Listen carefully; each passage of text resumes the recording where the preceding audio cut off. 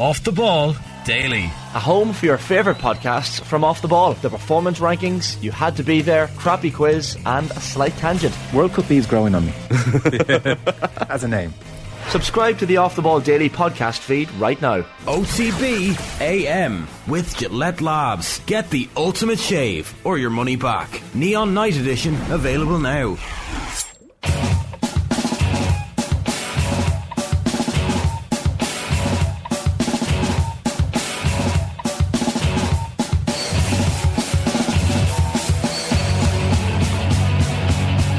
Alright, Tuesday morning, you're very welcome along to OTB AM. It's Jerry Gilroy. I'm here with you all the way through until 10 o'clock this morning, kind of.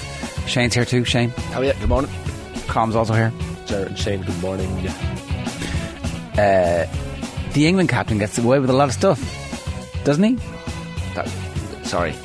Harry Kane is increasingly a disgrace. Ooh. Now, when it comes to that element of his game, he's what are you clearly going to do when he signs for Man United? You'll be like, yeah, the dark arts. He's got a winner's mentality. Him and Casemiro are exactly what this club needs. I don't think any fan of any team when there's a player on the team, like say Anthony for Manchester United goes down easily, you're just looking at him going, get up, come on. So people waking up who went to bed early, I wouldn't have seen it. Who might not have seen this yet. Yeah. I'm sure you've all seen it. But anyway, if you haven't, what happened? Big result for Everton, I would say. Last minute equaliser for Michael Keane. An absolute thunderbolt from the blue to rescue a point for Sean Dyche and co. Both teams down to 10 men. Lucas Moura sent off late for Spurs, but the incident that kind of got everyone talking was Abdoulaye Doucouré getting sent off for Everton. Harry Kane, I think it was the sending off was probably correct in that Doucouré's not scratched his face but had a claw out on Harry Kane's face. But to say he overdid it with the reaction would be putting it slightly mildly. There's potential contact with the eye area. Yeah, that probably. If you come into work and stick your finger in my eye, I am rolling around the floor. You're not. I am rolling around the floor theatrically, going, "Oh no, it's the end of the world! Someone stuck their finger in my eye." But what if there's like 70,000 or maybe 40,000 people watching you? Beg for my blood. Maybe, yeah. The reaction would depend on who's watching. It would. For sure. If it was just the two of you. More people watching, more theatrics. I think, he definitely goes down far too easy. The fact that he's lying on the ground prone is, I think, Danny Murphy's called it embarrassing. He was doing the radio commentary. I don't know who's doing the TV commentary, the co-comment. I didn't recognise the voice. No, neither. But they recognise immediately that Doucouré's in trouble, but also there's kind of a silence where it's like, not sure you're supposed to be going down like that. The reaction from Sean Dyche is priceless, and also Seamus Coleman making sure that everybody's aware that you can't be doing that. No. I think Jimmy Carragher's reaction after the match was like, he summed it up. He was like, if my kid was playing a match and he go back into the car after the game, I'd say to him, what were you doing there? Like, if he did what Harry Kane did. And I think that sums it up. If we had kids at a match at under 10 level and they went down that easily because they watched Harry Kane maybe on TV and saw him do it. Yeah, but like, if Harry Kane hadn't gone down and Doucouré hadn't been sent off and, scores the penalty 10 minutes later. Miraculously, by the way, Harry Kane was okay. Can I just say, Harry Kane was fine. He didn't need hospital treatment. He got up and scored a penalty 10 minutes later. A beautiful penalty, I have to say, past Jordan Pickford. But it just leaves a bad taste. There's no point talking about diving in football for too long because it's not going to go away anytime soon, but it's a bit of and it's even sometimes the diving I understand almost in a weird way. It's when you get tapped and you overstate the physical contact that has been done on you. It was a nasty enough game. In the first half, a ball gets chipped into the penalty area. Everton are attacking, and Coleman kind of goes down and has like screaming at the referee. And then about 2 minutes later, Coleman has one of those tackles where I can't actually remember who. Oh, Perisic.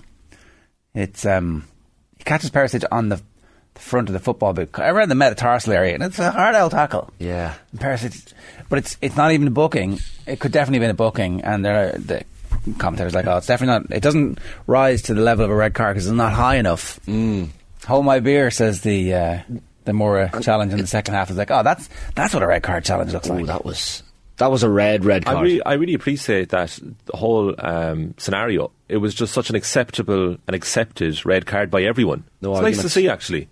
He came in way too late. Straight away, the ref pulls out the red. Mora's devastated, walks off, done. Wouldn't you love to see more of that? I'm very grateful that the Decore Kane incident happened right next to the managers. That was fantastic theatre. Adds to it. Very grateful that it was right there. And then, as Gerard already said, Sean Dyche and Seamus Coleman laying into Harry. Well done, Harry. Well done. Sean says. Harry Kane, by the way, doesn't flinch. Does not flinch. No. And he's right beside him.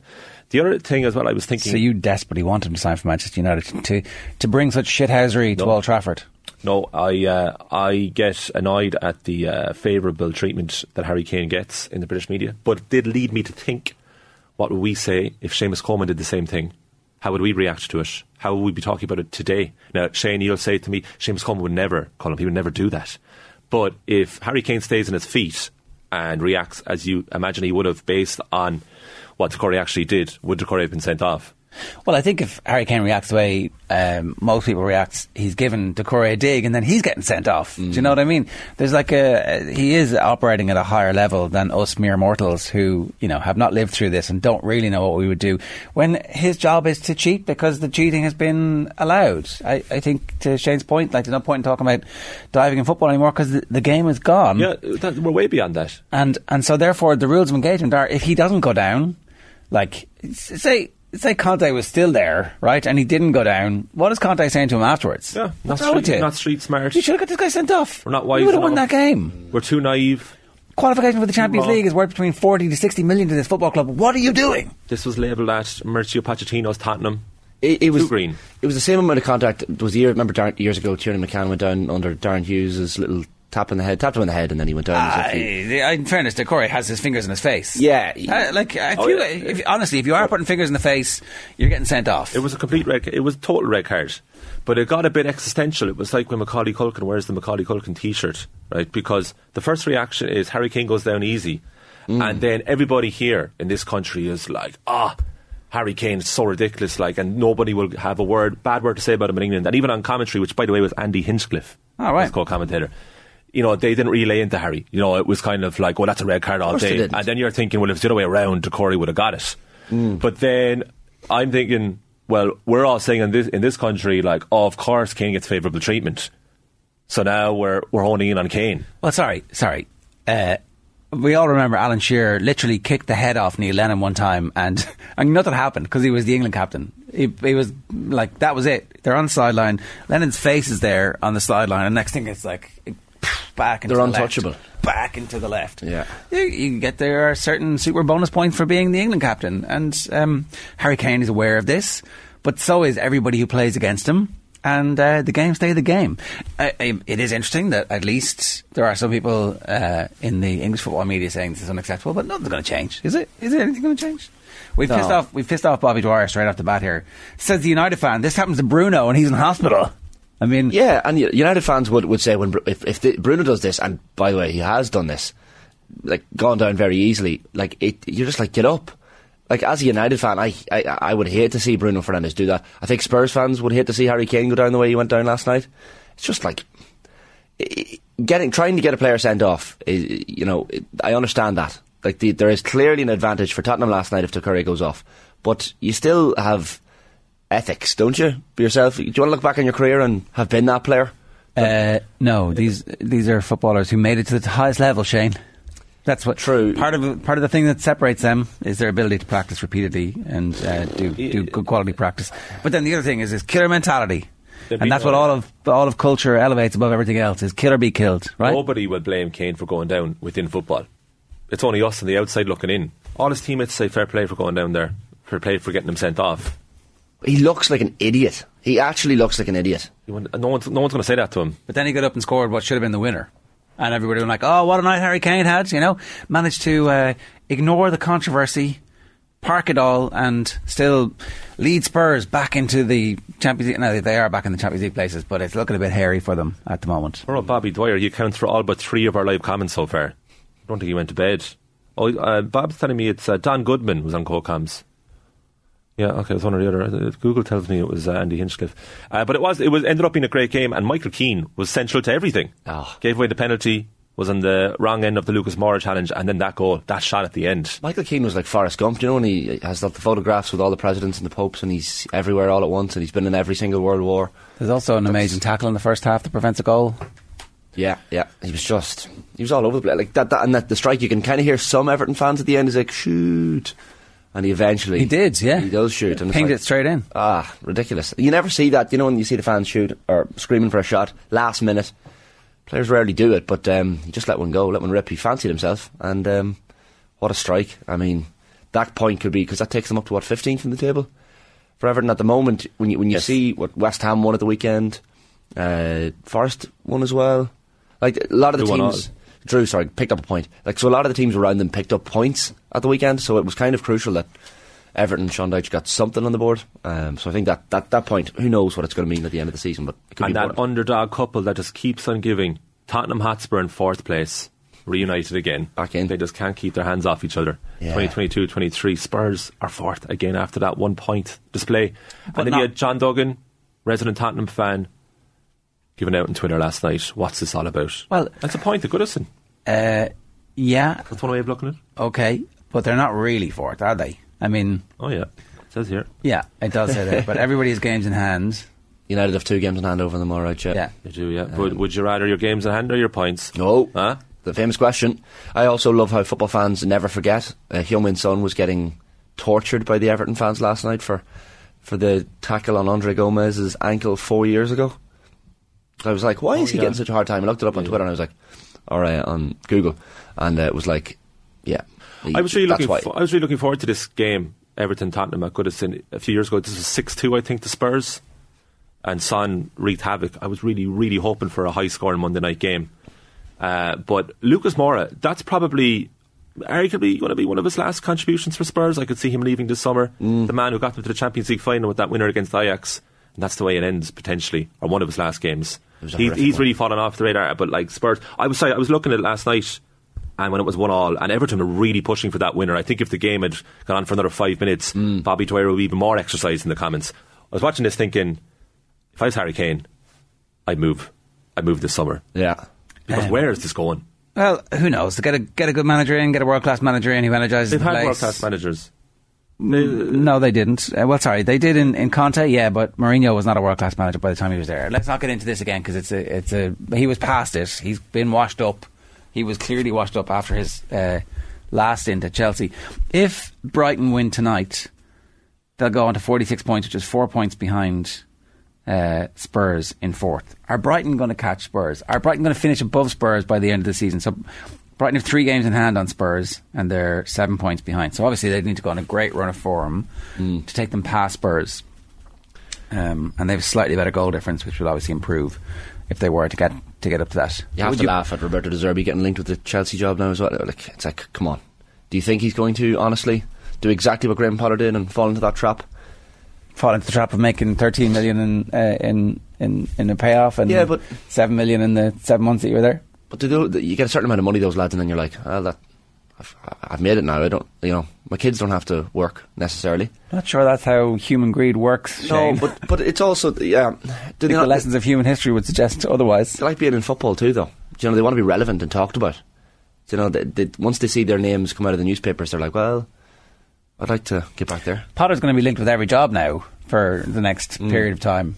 He's going to be the new Sam Allardyce for a while. Possibly. I mean, he should.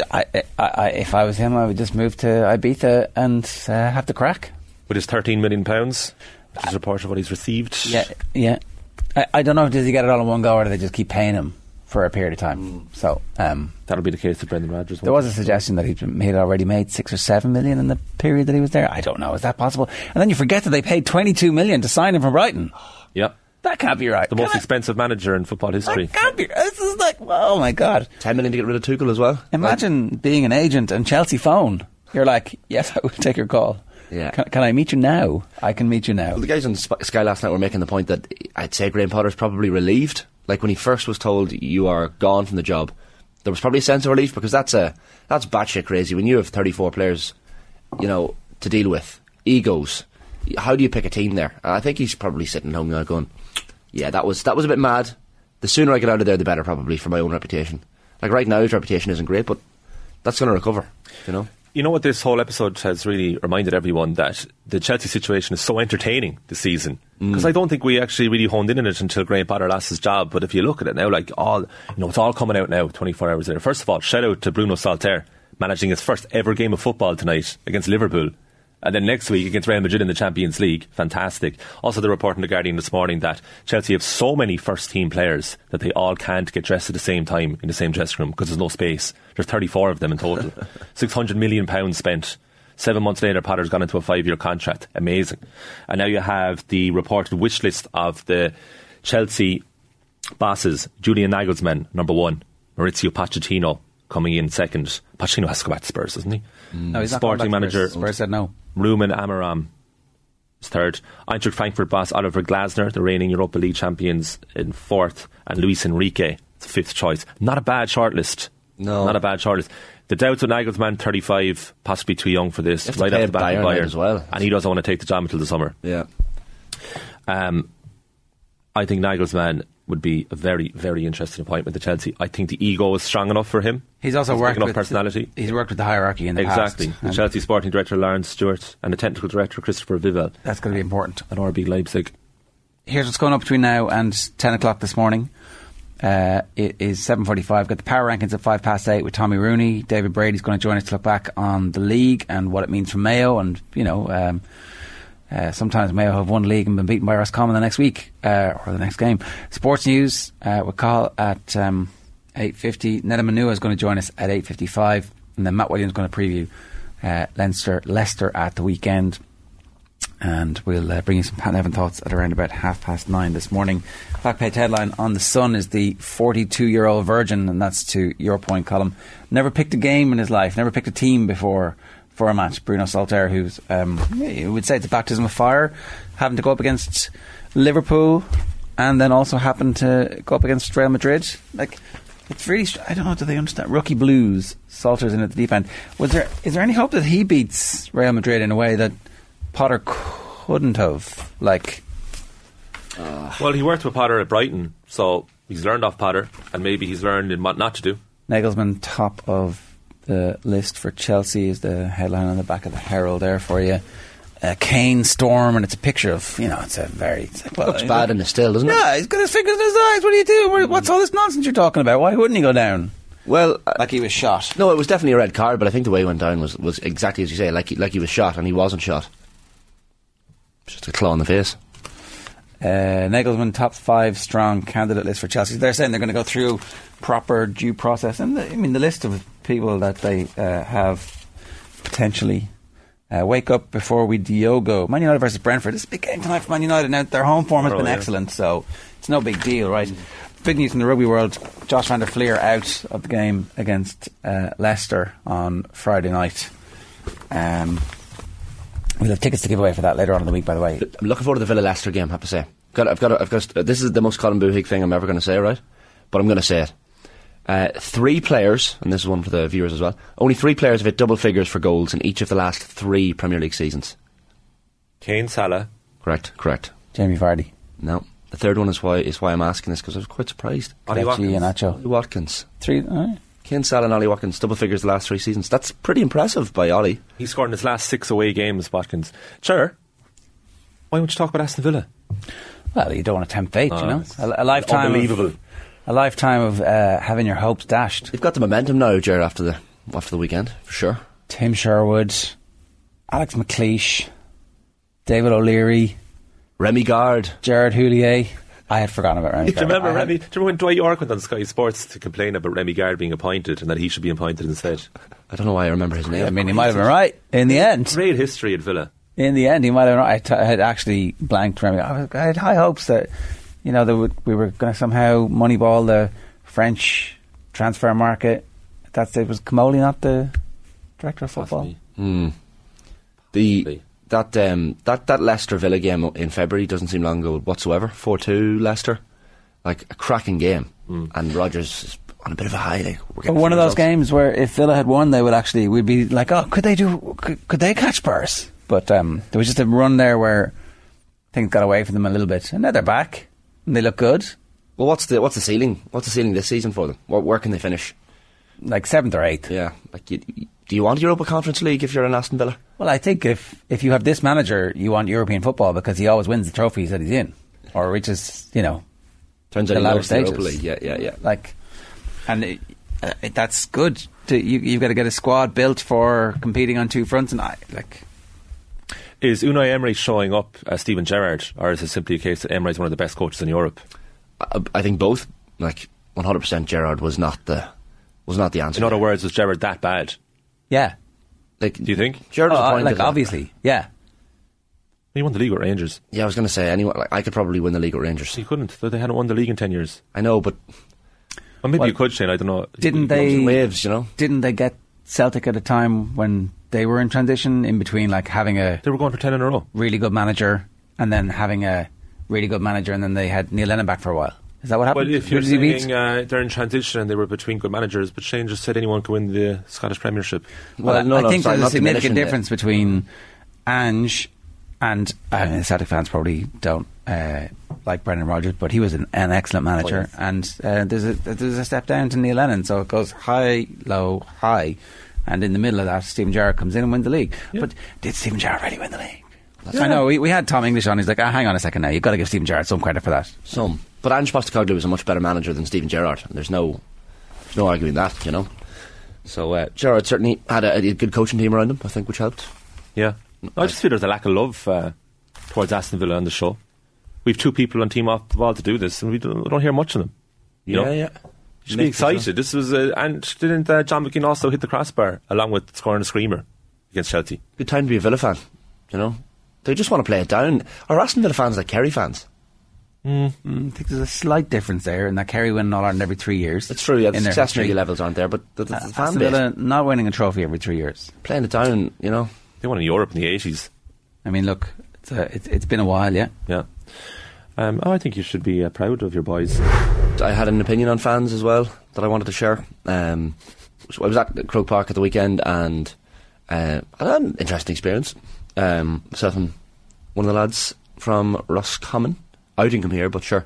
Look, we had some, shall we say, rowdy Mayo fans around us who, every time Shane Walsh got near the ball, it was like, Dublin footballer, he's Dublin footballer, he's Dublin footballer. But I mean to the extent that, they didn't stop saying it. And then some unsavoury words towards some of the Galway players when they would miss shots, and every point and every moment, especially, I think Comer had the shot that was eventually put wide by the Hawkeye, and the Mayo fans were up, in the face of the Galway lads. And the Galway people around me, I have to say, behaved impeccably. I don't know if I could have bit my tongue, but they sat there in quiet solitude.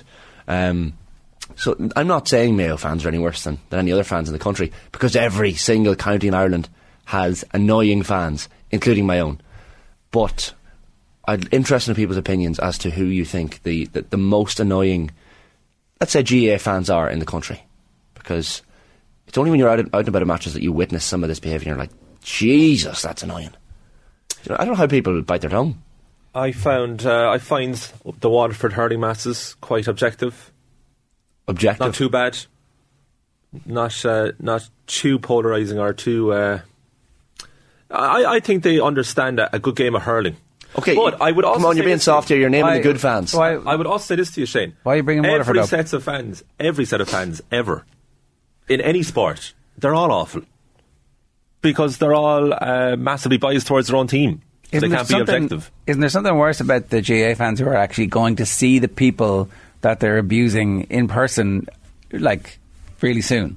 They have a recognisable voice, and they're giving their own clubmen, in some instances, abuse. I find that a little bit like, what? He knows, he can hear you, you're saying really bad things about this person who you've watched grow from underage now to blossoming to the point where he's dedicating his entire life to do this, and you're no like, money, essentially. Yeah. Why did you bring up Waterford when he brings up Mayo? Was that like because if you were trying to sell us something, we'd be like, he's selling us Waterford here. Yeah. Well, I would say the same. I said, do you need to be careful here? I think everybody just needs to know. Colin, obviously, he is a Cork man. You can tell from his accent, but he's married into Waterfordness. And now, Shane asked the question: who are the most annoying GAA fans in the country? And Colin immediately starts to go, so who's the least annoying? Least annoying. Well, but did you mean the least annoying? Yes. Did you? Yeah. You said objective or objectionable. Is there anyone who's the worst? Or what was the question actually? What was your question? You're never getting to the in-laws again. In people's experiences, who have they found? Because I would say the Dublin GAA fans at away league matches that I have met have been very knowledgeable and quite nice. Yes. Do you know? That's what I meant. But I was talking about the other side. Well, I didn't go there. Like that's what I do. You know, I try to get the positivity and everything. I want and you I was to like, well, who are nice fans? Well, you're a Cork fan, so like, undoubtedly you'd have come across Kerry fans in their pomp. Yeah. Like I find it fascinating. I was at the All Ireland final last year, football, and I do find it fascinating what happens to human beings when the whistle goes. Well, see, it's just the worst in people for, in that instance, 70 plus minutes. You know, it's just like all impartiality's gone, all graces, all manners just gone. You're just watching these people turn animalistic. I love when a team wins. If you can win and lose with honour.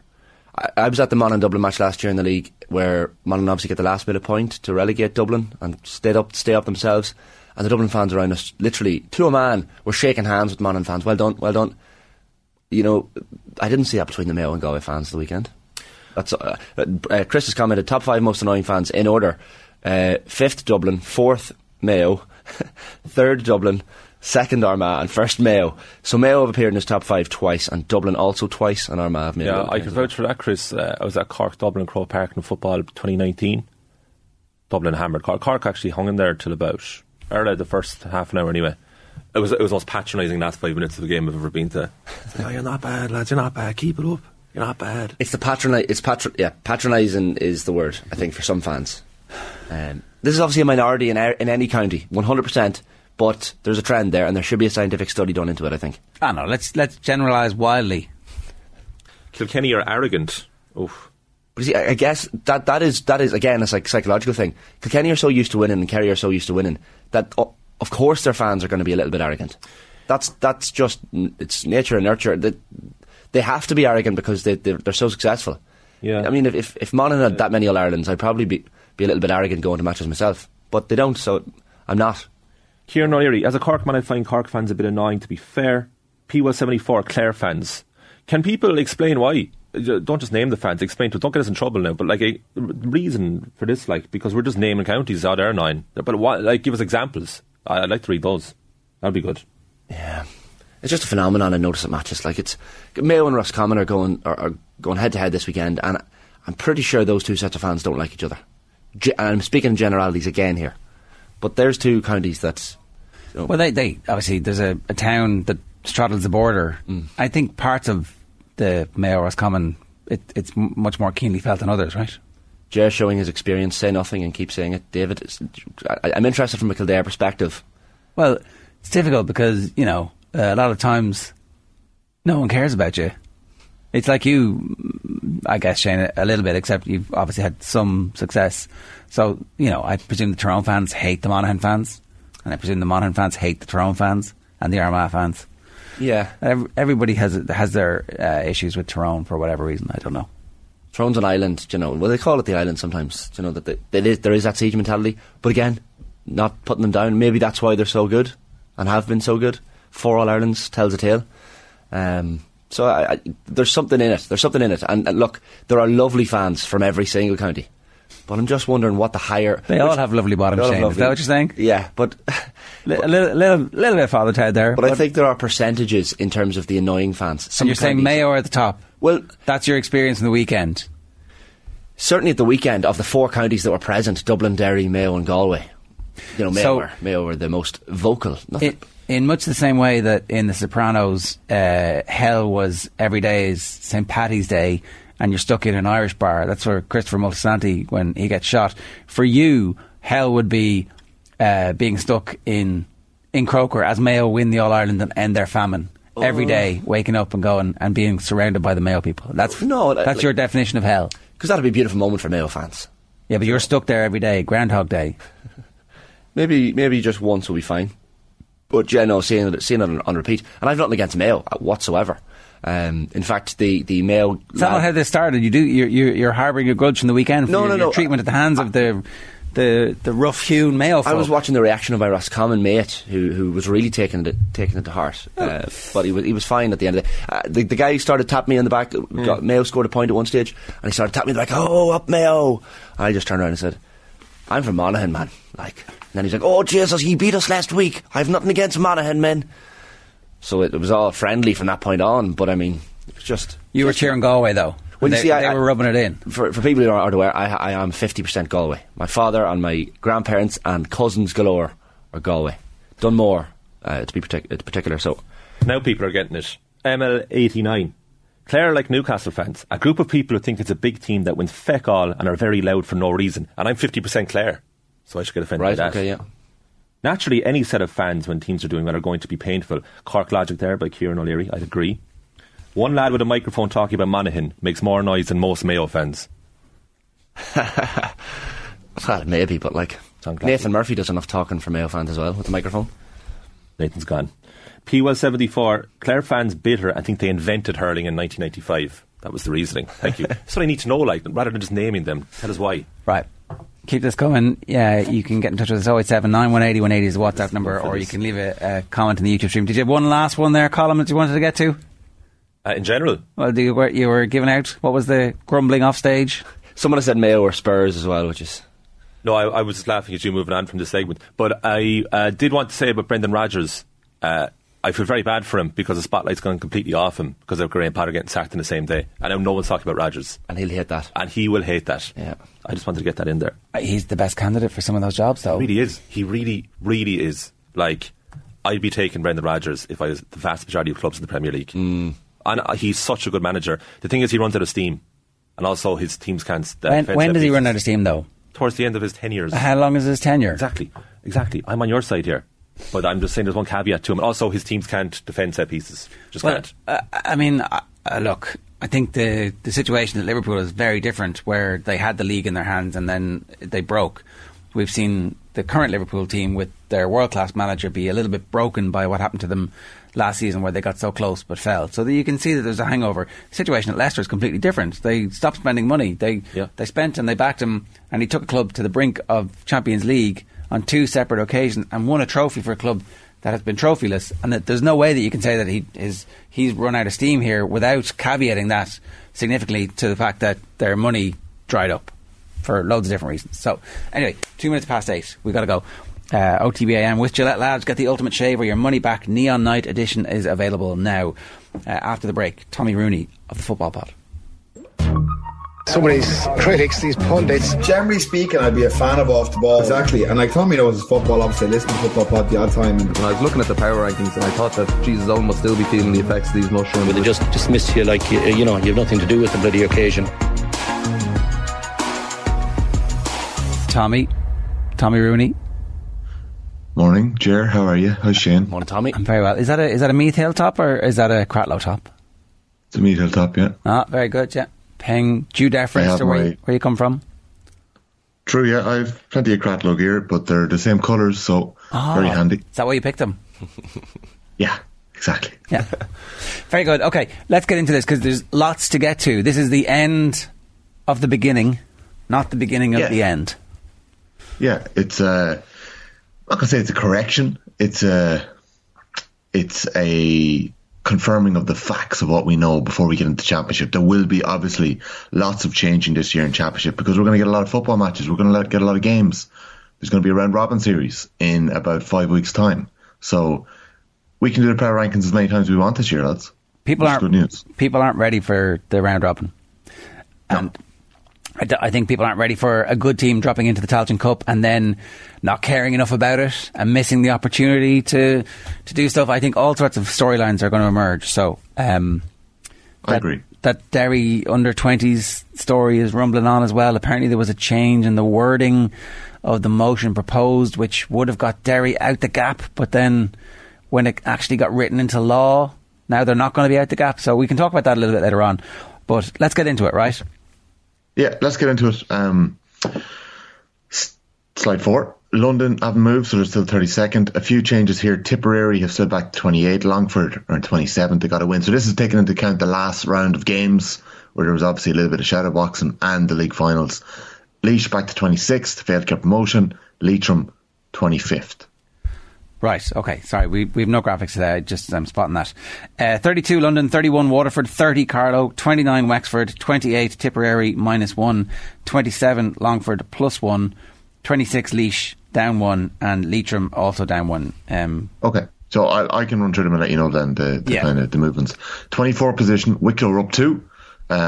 Guaranteed promotion in that last kind of swing on the final day. And we're unlucky against Sligo in the Division 4 final. Sligo 23rd, they haven't really moved since the start. We kind of expected them to get promoted. Antrim 22nd, Limerick 21st, Offaly are down 1 to 20th, Down are up 1 to 19th as they eye up Donegal in 10 days' time. Fermanagh in 18th, guaranteed promotion. Westmeath, this will please a lot of people who've been giving me grief for having Westmeath so high, have slipped back to 17th ahead of the start of the championship. I do think that they will be higher come the end of it. I don't think we saw the real Westmeath during the league. Meath back to 16th, where they belong. Jerry, you mentioned a big team going into the Tailteann Cup. I have a feeling Meath are going to end up in the Tailteann Cup this year. And it may end up being the best thing for this Meath side.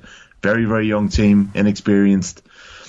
When I say maybe the best thing, I hope they treat it like they would do an All-Ireland series and just get that game plan right. Will they though, Tommy? You know, will the players not head off? Too much. Say it again, Sean? Will players not head off if the likes of Meath are in the Tailteann Cup? I think that's kind of the round robin's going to be in May. It's right? too So early, you're going to get your 3 games in May anyway, and then you're into a quarter final. And I don't think you can play in the States anyway. I might be wrong on this. I don't think you can play in the States until your county's out of the All Ireland, out of the series, out of the Tailteann Cup. So right, you know they're going to have to wait anyway till Meath are out. So obviously players will go anyways. That you'd never stop a player going. I don't think you should at the club or county level go and enjoy America. But I do think there are rulings in place that they certainly at the All Ireland series they have to be out. So I think it's the same at the Tailteann Cup. You know, if they go, they go. Right, Tommy. This is the moment where the This Is Your Life music plays and Eamon Andrews pops out with a big red book. This is going over most people's heads. Happy birthday, Tommy. Happy birthday, Tommy. Thanks, lads. We're stopping for a moment to acknowledge. Tommy, you better be prepared to be blushing, buddy. Wrote it there, Roisin. Who are we going with first? We're going with Trevor Giles. Oh, hello, Tommy. How are you? Trevor Giles here.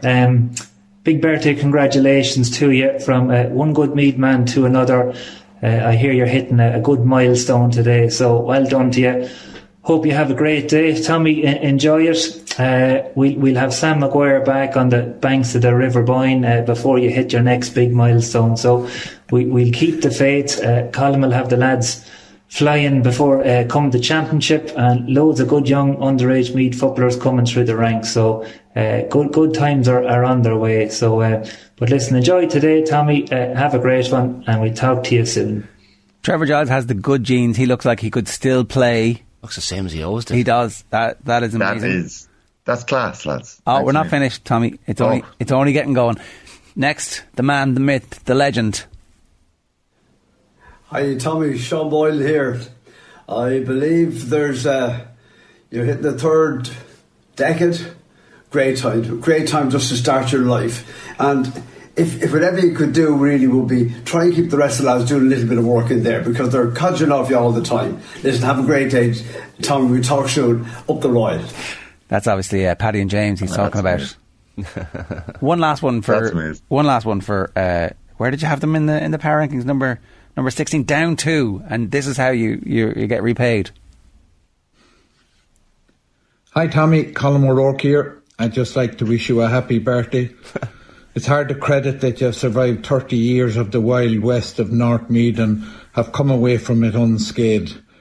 But they're a tough lot down there. We could do with a few of them on the Meath team at the moment. Things not going so well, but they're going to get better. We have lots of good young players coming through, and it's just a matter of people keeping the faith. We will get there. Anyway, Tommy, happy birthday. Keep up the good work. That's class. That sounded a bit like a come and get me plea from the Meath manager there. If you were to redeclare your interest / intention, you know, they could do with a bit of experience up on that full forward line. That's class, lads. Thanks very much. I definitely milked this birthday, so I really appreciate it. That's brilliant. Thankfully, nobody told Gilesy about the argument we had on Mount Rushmore a couple of summers ago. Oh, he was left off, was he, Tommy? Yeah, I think Gilesy just about didn't make the cut. Didn't go down very well. That's class. We can draw a discreet veil over that. We might come back to that in a few minutes' time. Let's. Thanks very much. So 16, Meath, down 2. And by the way, the Meath under 20s are in action tonight. And I'm telling you, lads, there's a good group of players there. As Sean Boylan, Colin O'Rourke and Trevor Giles said, the good times are coming. But they are where they are at the minute, 16th. Cavan are up to 15th. They won the league final at the weekend, Division 3. They'll be quietly confident of facing whether it's Antrim or Armagh in the Ulster quarter-final. Cavan will be happy at where they're at so far this year. So for Cavan to get into Sam Maguire, they need to beat Antrim or Armagh. Let's assume that for argument's sake that it's Armagh who'd be favourites to win that. Armagh would still be favourites against Cavan, but it's not beyond the bounds of possibility that Cavan could turn them over, and then they've got to win one more game after that. Down or Donegal. Right. Again, eminently doable given the way the circumstances have fallen. But if Armagh were to just handle their business and come through that side of the draw, you wouldn't be terribly surprised. At which point, Cavan, you'd have to say, would be right there amongst the favourites for the Tailteann Cup, irrespective of who else is in it. Oh, yeah, absolutely, yeah. And they got the job done at the weekend. There was probably times in that Fermanagh game where you were thinking Cavan were doing what they had done last year in the Tailteann Cup. I'm going to let a trophy slip away. Cavan, by rights, probably should have won the Tailteann Cup last year if you were looking at it on paper in advance. You know, it was a very good Westmeath team, but people would have fancied Cavan going into it, and they let it go down the stretch. Let's not forget Cavan won Ulster 2 years ago. So, 3 years ago. Yeah, COVID shortened, obviously. So Cavan are 15th. Kildare up 2. Back-to-back wins at the end of the season. Everything's coming up. They're back, baby. Everything's coming up, Lily White. Look at, and, you know, Glenn Ryan and his charges steadied the ship somewhat. There is a good bit of movement in this kind of middle tier, lads, because you got to move teams somewhere. Like, you got to, there's Kildare possibly higher than they should be, but, like, who else are you supposed to put there? Like, they are where they are. They survived. They finished 5th. Well, they're scraping into Sam Maguire by the skin of their teeth. Because they're not going to win their Leinster semi-final against the Dubs, but they will enter a round-robin series, and maybe they can get a bit of a kick then. They're going to get 3 games, and who knows? There's only 4 counties who are going to be knocked out of the All-Ireland at the end of the round-robin series. There's a preliminary quarter-final there where second position meet third position, and that's before we get to an All-Ireland, and that's possibly why we've got no break between the provincials and the league. We do love an old sexy marketing nomenclature. It's a lot of games just to get rid of a handful of teams, isn't it? Preliminary quarter-final. So sexy. Feel the preliminaries here. Oh, yeah. Why can't they just call it Wildcard Weekend and get on with it? Like, it's going to be wild. There's going to be some team who comes from this who are going to catapult forward on the back of a victory. No, these are preliminaries. Don't pay any attention to it. You can ignore it. Draw a discreet veil over it. Watch the hurling that weekend. It's probably going to be better. That's the message I'm taking from preliminary quarter-final weekend. I know. We need a little bit of work on it. We need to Todd Bowley it up. Tommy, I have a quick question for you. So, the likes of Cavan there up to 15th. I agree with you. I think they are deserving of their place up to 15th. Do you feel a pressure based on how vocal a county's support might be on social media? Because the likes of Cavan I'll be honest, our conversation a couple of weeks ago where I made the point that a Cavan man couldn't bribe me, and you said, well, they wouldn't anyway. That's been brought up to me a lot more about any other moment in the power rankings this week. I wouldn't say I've gone soft. I would just say that, you know, I needed to make a couple of corrections here, and Cavan probably deserve it. Like, they've won all of their games by the Antrim one. So I think I'd probably still have Kildare. Kildare are ahead of Cavan. 15 Cavan, 14 Kildare, 13 Clare, 12 Louth, 11 Cork, 10 Donegal, 9 Monaghan. No changes there. That's a real. I've done my work here. I couldn't be. But like, who goes there? Like, you know, and Donegal Cavan possibly could be higher.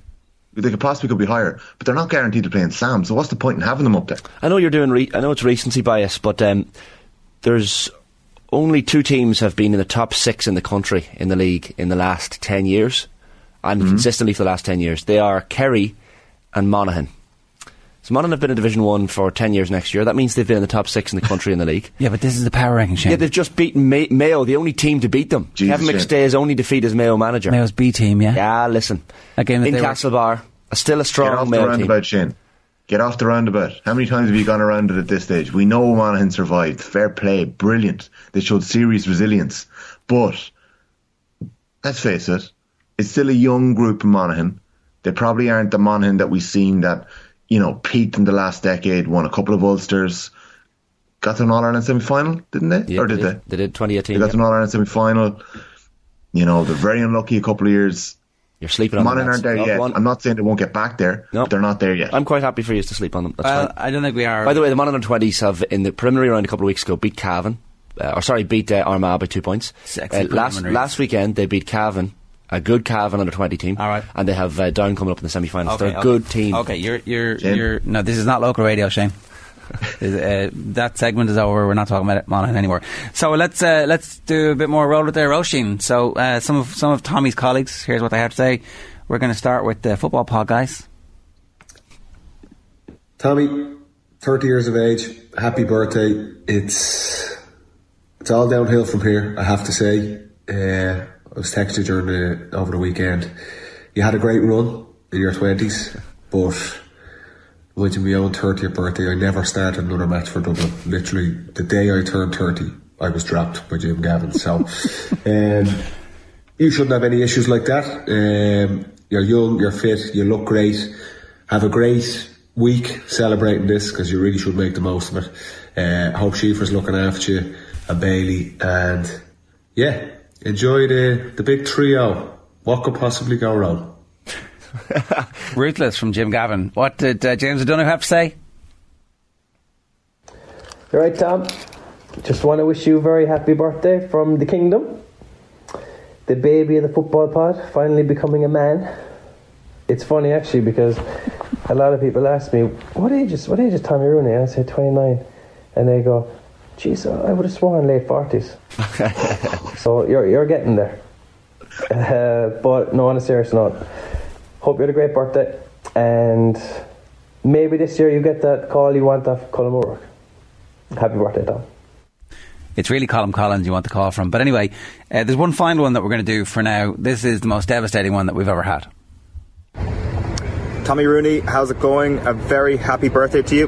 The big 3-0, which I'm sure you pointed out to Colm O'Rourke in multiple unanswered WhatsApp messages, means that your best years are still very much ahead of you at this point.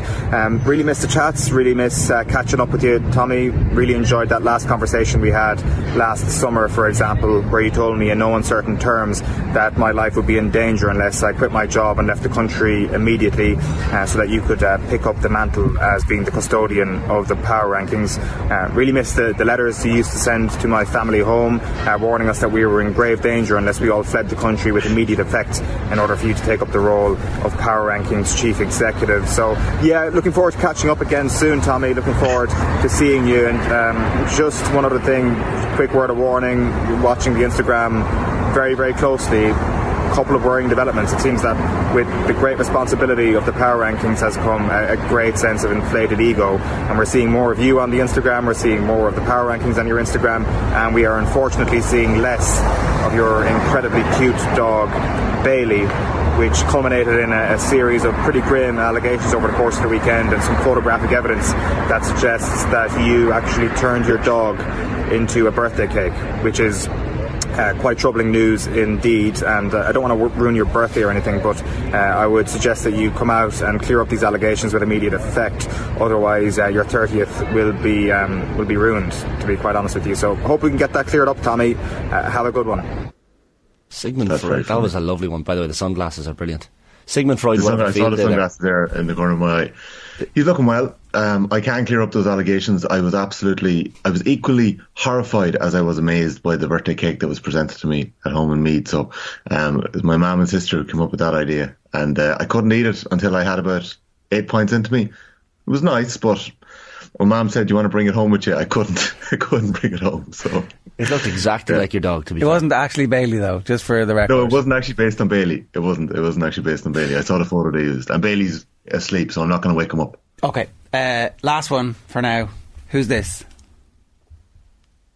Good morning. I just wanted to wish Meath Hill's finest, Tomas Rooney, a very special and a happy 30th birthday. I hope all's good, my man. Enjoy it all. You're cracking on a bit now, Tommy. Now residing, of course, in the west of Ireland, where, if anything, that will truly make a man of you. Enjoy it all. Doesn't seem 2 minutes ago since I joined off the ball and you were my wingman. But anyway, take it easy. All the best. That looked like he's wearing silk pyjamas. Life's good. And you got Kevin up early for that one. Right, let's keep going. Happy birthday, Tom. Lads, you're very good. I just little note here. You know, you aren't giving me that much grief, but Clare 13th, Cork are 11th. Clare 3-1 at the weekend, and I had called down very early on in the football pod this year, and I got berated by James and Paddy for it. They're now 7-4 heading into the Donegal game this weekend. You know, there's a couple of very, very tight matches. There's 9 matches in Championship this weekend. There is a danger that the likes of Leitrim and Sligo could get caught away from home. They're going into the Bear Pits in London and Ruislip and in Gaelic Park in New York. There's always kind of, eyes on New York early days to see who they have, like what's going on. And they've got a pretty solid team out there, a couple of strong Galway players and a couple of late additions as well. So there's going to be some very tasty games this weekend. Keep an eye on the 9 of them. Okay, so plenty of room for... Into slide 1. Yeah. So a couple of changes here. Roscommon are 8th, Armagh 7th, Tyrone have moved up 1 to 6, so they've swapped with Armagh there. Roscommon possibly hard done by. Derry Dublin, I made this change last night, lads, after midnight, so I don't know if I was right to do it, but I've gone with my gut. I've gone with what I've watched and what I've seen, and I've put Mayo into 2nd place, and I've swapped them with Galway there.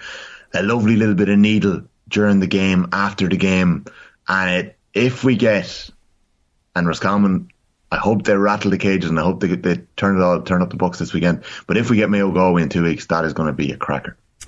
So number 1 is Kerry, number 2 is Mayo, number 3 is Galway, number 4 is Dublin, number 5 is Derry, number 6 is Tyrone. Mm-hmm.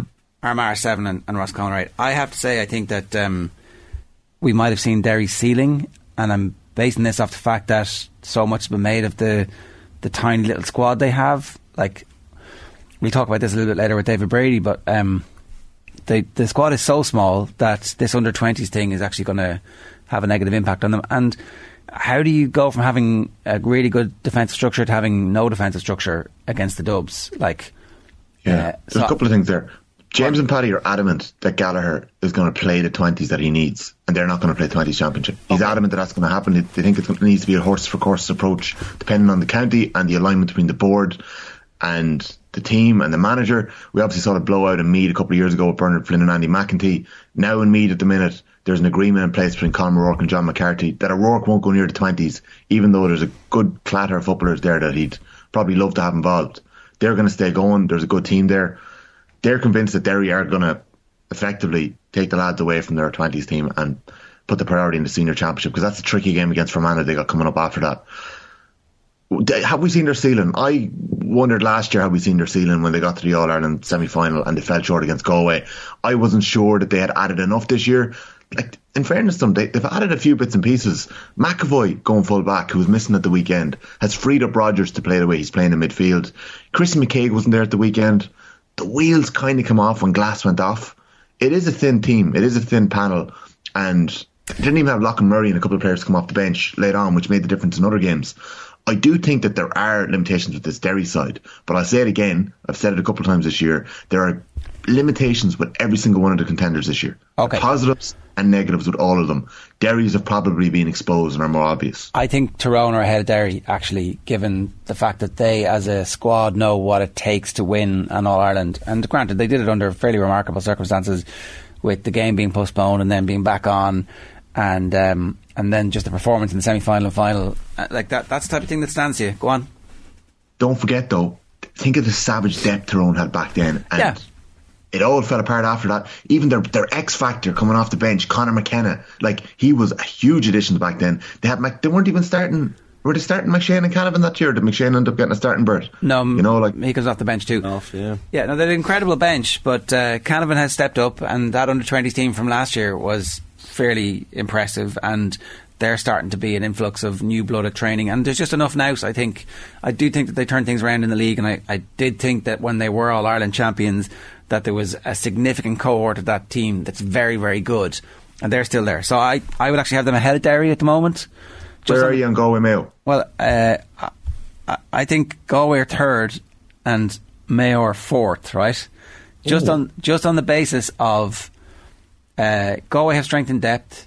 Their best players aren't playing at the very limit just yet, and that Mayo have come out and have gone for this early to try and get that confidence going, to get that rolling ball going, because it's so difficult sometimes to stop. But I just think that Galway, the whole thing about losing the finals, Liverpool lost about 4 finals in a row under Klopp before they eventually exploded. And I just feel like Galway have not been trying to win the league, but right? And they've managed to build significant depth. The nature of the power rankings is reactive, so you can't have the league champions in 4th. I can do what I want. You can have your own little. So the nature of the power rankings is Dublin in second. What? You've got Dublin in second. No, I don't. Who do you have second? Kerry are second. What? Dublin first. I think we've seen a transformation in Dublin. I think we've seen if you look at the team, right? If you look at the team at the end of the league, Con is fit, James McCarthy is fit, Mannion is fit.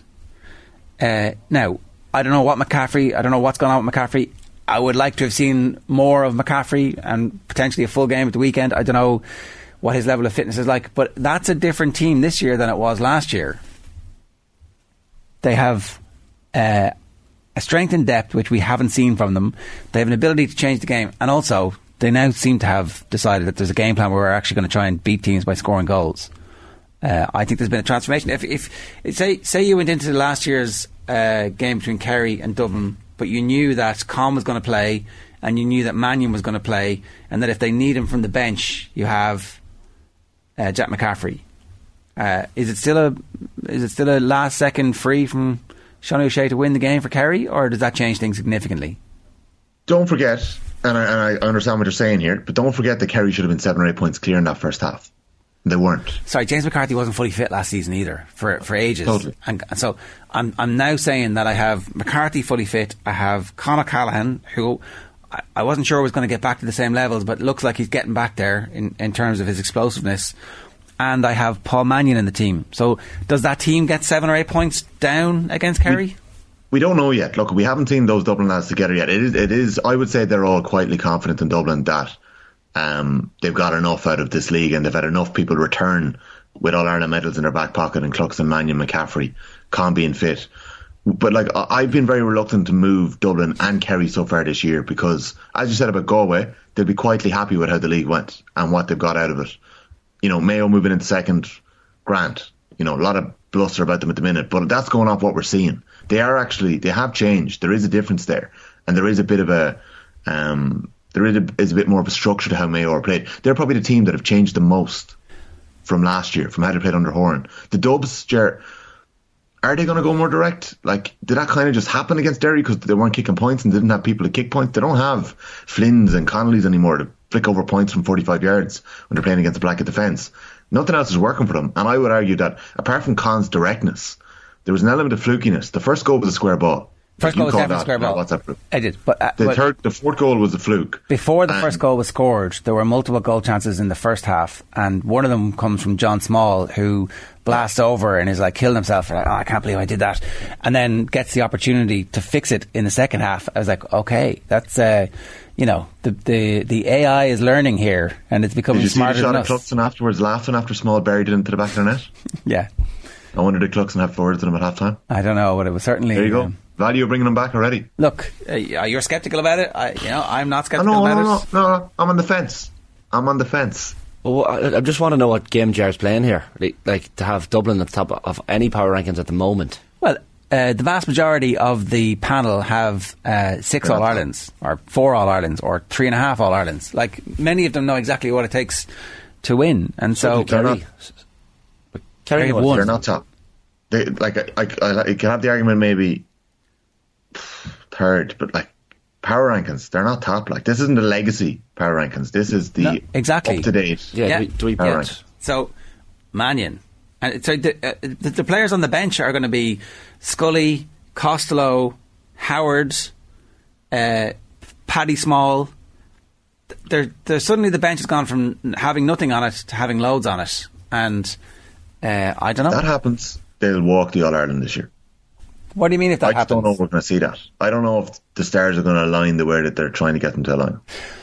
At the moment, everybody's fit, which is really unusual and has been unusual for them. And look, here's the thing. Con gets injured in the first game, does a hamstring or whatever, and is kind of just back in time for preliminary quarter-final weekend. Then it's a different scenario. But as it stands, if James McCarthy is fully fit for the rest of the thing, Like, that's at a level that he hasn't been at last season. I don't know. We got to go. But okay, so you're Thanks saying for all the birthday wishes. You're saying Carrier 1, Mayo 2. I don't think Kerry have moved. I think Kerry are happy out. Everyone's talking about them going to Portugal this week. They've 3 weeks to get ready. They're going to breeze through Munster, and even if they don't, they're still in an All-Ireland series. They're going to be first seeds if they get through Munster in the round robin. They're going to be perfectly primed. They've been able to time their run. I would say the Dubs are in a similar boat. Galway and Mayo, like, they're going to be fine as well. I do think that is going to be an absolutely sensational July and late June. There's probably going to be a little bit more like the league that we've seen over the next 6, 7, 8 weeks. It's going to be good games, but we're not going to get a full picture of who the real contenders are. All right, that's this week's episode of the Power Rankings. Tommy knows his football, obviously listening to Football Pod the odd time. And I was looking at the Power Rankings and I thought that Jesus Owen must still be feeling the effects of these mushrooms. David Brady, good morning to you. How are you? Morning, Jared. How's things? Yeah, very good. Very good. We're just wrapping up Tommy's Power Rankings there. I don't know if you heard any of that, but I think that there's a couple of months of, 7 or 8 weeks of shadow boxing until we get to All-Ireland quarter-final weekend. Where'd you put Mayo there, during your own? Was it 4th? I had them 4th, yeah. 4th, yeah. 4th, David. That's what Ger. That's what Ger thinks of Mayo right now. Yeah, well, you get to an All-Ireland semi-final if you're 4th, and then you see what happens. Are you fit? You're okay, Jerry? Yeah, this weather, yeah. 4th. Is the National League competition not to pick the current best team in form? No, because Kerry don't care about winning the league this year, having been defending All-Ireland champions in a way that they did last season when they were trying to get some structure around what they were doing and set standards. This year they know the standards and they're trying to find new players. I also think that the Dubs were in Division 2, so maybe if they wouldn't have been in Division 1, things might have been different, but I'm not sure they would. I think that for Dublin, it's just about getting the depth and making sure everybody's fit by All-Ireland quarter-final weekend. Yeah, if Dublin were in Division 1, it would have been interesting, but I don't think they're playing the type or style or quality of football that would deliver them a National League title. And you're right about Kerry. They set out, and Jack O'Connor was very open on it. They set about, looking to deliver a league title last year, and they delivered it. I think it has definitely stood to the winners of the Division 1 title over the last number of years. That it has given that momentum, that positivity going forward in the championship. And I think, honestly, I wouldn't. You couldn't have Mayo at current power rankings at number 4. You'd have them. You have to have them the way they're playing from a current perspective, form, quality, depth. I definitely have them at number 1. Current power rankings. We're not Mystic Megs. We're not looking into the future. We're just what we have now and what's there. Definitely the number 1 form team in the country. And as Kevin McStay kind of said, that's something for them to shoulder now. National League champions going into the Connacht Championship next Sunday against Roscommon. Can I ask you, if that's the case, how come you need your goalkeeper to be man of the match? Because you look at things, that wasn't a perfect performance. It wasn't a perfect game. And again, the point that Cormac Reap got man of the match was one that he got 3 vital frees. There were 2 45s and a long distance. If Galway probably had Shane Walsh on form, or they were better at their long distance pre-taken, they'd have been in that game a lot more and could have possibly won it. But then the 4 shots that Cormac Reap had to save is down to saying, looking at the video analysis and where did it come from, a lot of it came from some deep running around the middle, through Mayo's half backline, and that's something that Mayo will need to work on, because 4 goals like that, 3 months' time, All-Ireland semi-final, 3 or 4 of them could go in. So that's something definitely Mayo have to work on. But it wasn't a complete performance, but it was enough to win the National League against a very good, well-organised, and I mean well-organised Galway team. Just in terms of the defensive structure, are there any issues with that? Like, all joking aside and power rankings aside, if you're Mayo and you're looking at how Galway created those opportunities, other teams are going to be looking at that as well. So obviously the one-on-one defending is fine. Keane Johnson's doing a bit of work with us in terms of analysis, and he was making the point that Coyne was all over Finnerty. McBrien and Callanan did as well as they could on Shane Walsh, but overall the defensive structure is a bit of an issue. Runners from deep not being tracked, one hand pass takes out 5 or 6 players and suddenly Galway are through on goal. So part of this is making sure your structures are right, and I suppose that's the point of the league. You Mayo will analyse this as well and go, okay, how did that happen? But is there a structural issue there? Are you happy for those chances to be the way they were, and that's the high wire act that you're playing? No, I don't think it's a high wire act or it's a gamble. But I do think that there is certain tweaks, and Conor Loftus again has been transformed. Mayo have kind of struggled to get a very kind of solid centre back over the last number of years. If we remember back, Aidan O'Shea was one of our centre backs in last year's league. So we've struggled from a positional sense like that. And again, from a +1 perspective, as it happened that Conor Loftus wasn't a sitting +1 when the runs from deep came. So it's more or less in their defensive setup. Guys not actually tracking the danger runners. Again, you would be looking at more help from your midfield and half back line on that. You had Peter Cook, you had John Maher getting 2 shots off. So they're guys really coming from deep. But someone needs to be more or less marshalling that or picking out the danger runners. And I think it's definitely something Mayo will work on to say, why is the runners from deep causing us problems? And it probably kind of adds a little bit more that you need a little bit more help from your half forward line and your midfielders to pick out these runners from deep. Even your full forward line. Yeah. Mayo played very defensively at times, massively defensively, which was a ploy, which was a tactic. Aidan O'Shea was probably deeper in the league final than he was in a lot of games because they set up with 14 men completely behind the ball inside their own 45. And that kind of stifled Galway's. If you give Galway space, they kill you with pace. And that kind of when you have a fast team like with Comer and especially Shane Wall starting off the game there, you are looking to kind of limit the amount of space them guys get. The Conor Loftus thing I was just going to tease out there. Loftus has been transformed, obviously, right, and has been a revelation in the league. He's not going to be a similar type holding, sitting sweeper. He's not going to be the Cian O'Sullivan. He's not going to be Tyke Morley. So that's why everybody else has to do those duties. Or do you try and turn him into that and stifle his attacking creativity a bit? Is there a trade-off, or do you just go actually, and maybe this is the next stage of evolution of Gaelic football, is that your centre back is going to be more of a quarterback and more aggressive? And as you mentioned, them players of the past, like Morley and O'Sullivan, and just do it to absolute perfection.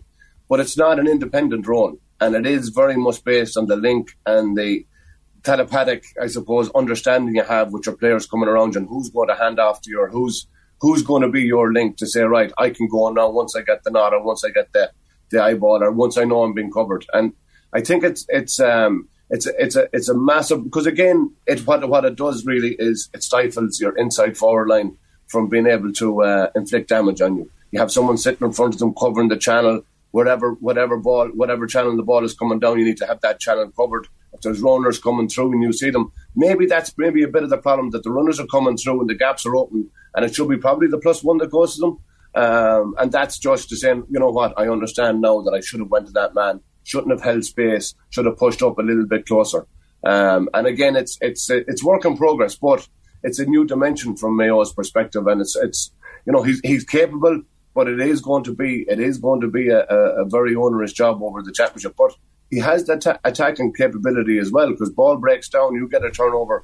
When you have the likes of Jack Coyne going ahead, Sam Callahan going ahead, Conor Loftus going ahead, there's serious attacking threats, and that's what we've seen from especially Coyne and Sam Callahan on Sunday.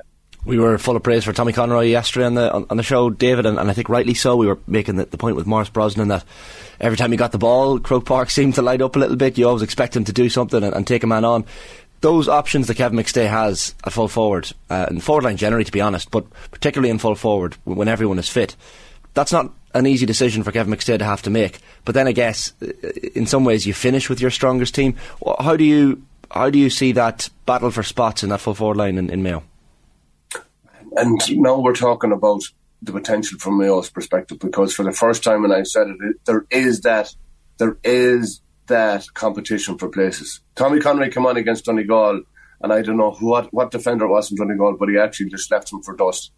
He was electric coming on, really injected massive pace, and you could see that confidence in his. Like he is poetry in motion. What you want is to keep him fit and keep him injury free. Cillian O'Connor is well on his way to be back. I would be very surprised if he doesn't play a part next Sunday. He's I think he's well on his way there. You have Enda Hession as well. You have Owen McLaughlin. From a forwards or from a team perspective, you have 3 or 4 fellas that are well capable of coming on. And really, that's where you're going to be All Ireland contenders. Just like you were talking there earlier about Dublin. If you don't have that bench, you don't have that strength. Well, then you're going to be found out. You're going to be found out. And I think from a Galway perspective, they're again struggling a little bit with that. We've seen it in the All Ireland final last year. They were in it. They were there. But they just needed that to push on, and that usually comes from your bench, that depth and strength. And it wasn't there from a Galway's perspective. Young Tom O'Connor come on, good player, scored in the last minute of the game. But again, you want 2 or 3 more like him to be able to inject a bit of quality and I suppose a bit of spark in attack. Galway have it, or Dublin have it, Mayo now have it, and Kerry have it to a degree. Pick your full forward line for us. Number 1, and again last Sunday, Aidan O'Shea. Top class. From a work perspective, from a link perspective, I think he's having his best season so far, because he knows what he has to do. He knows this is his place, and again, he doesn't have to. From a legs perspective, he can protect them and use his strengths. And we've seen the amount of frees that he got the last day.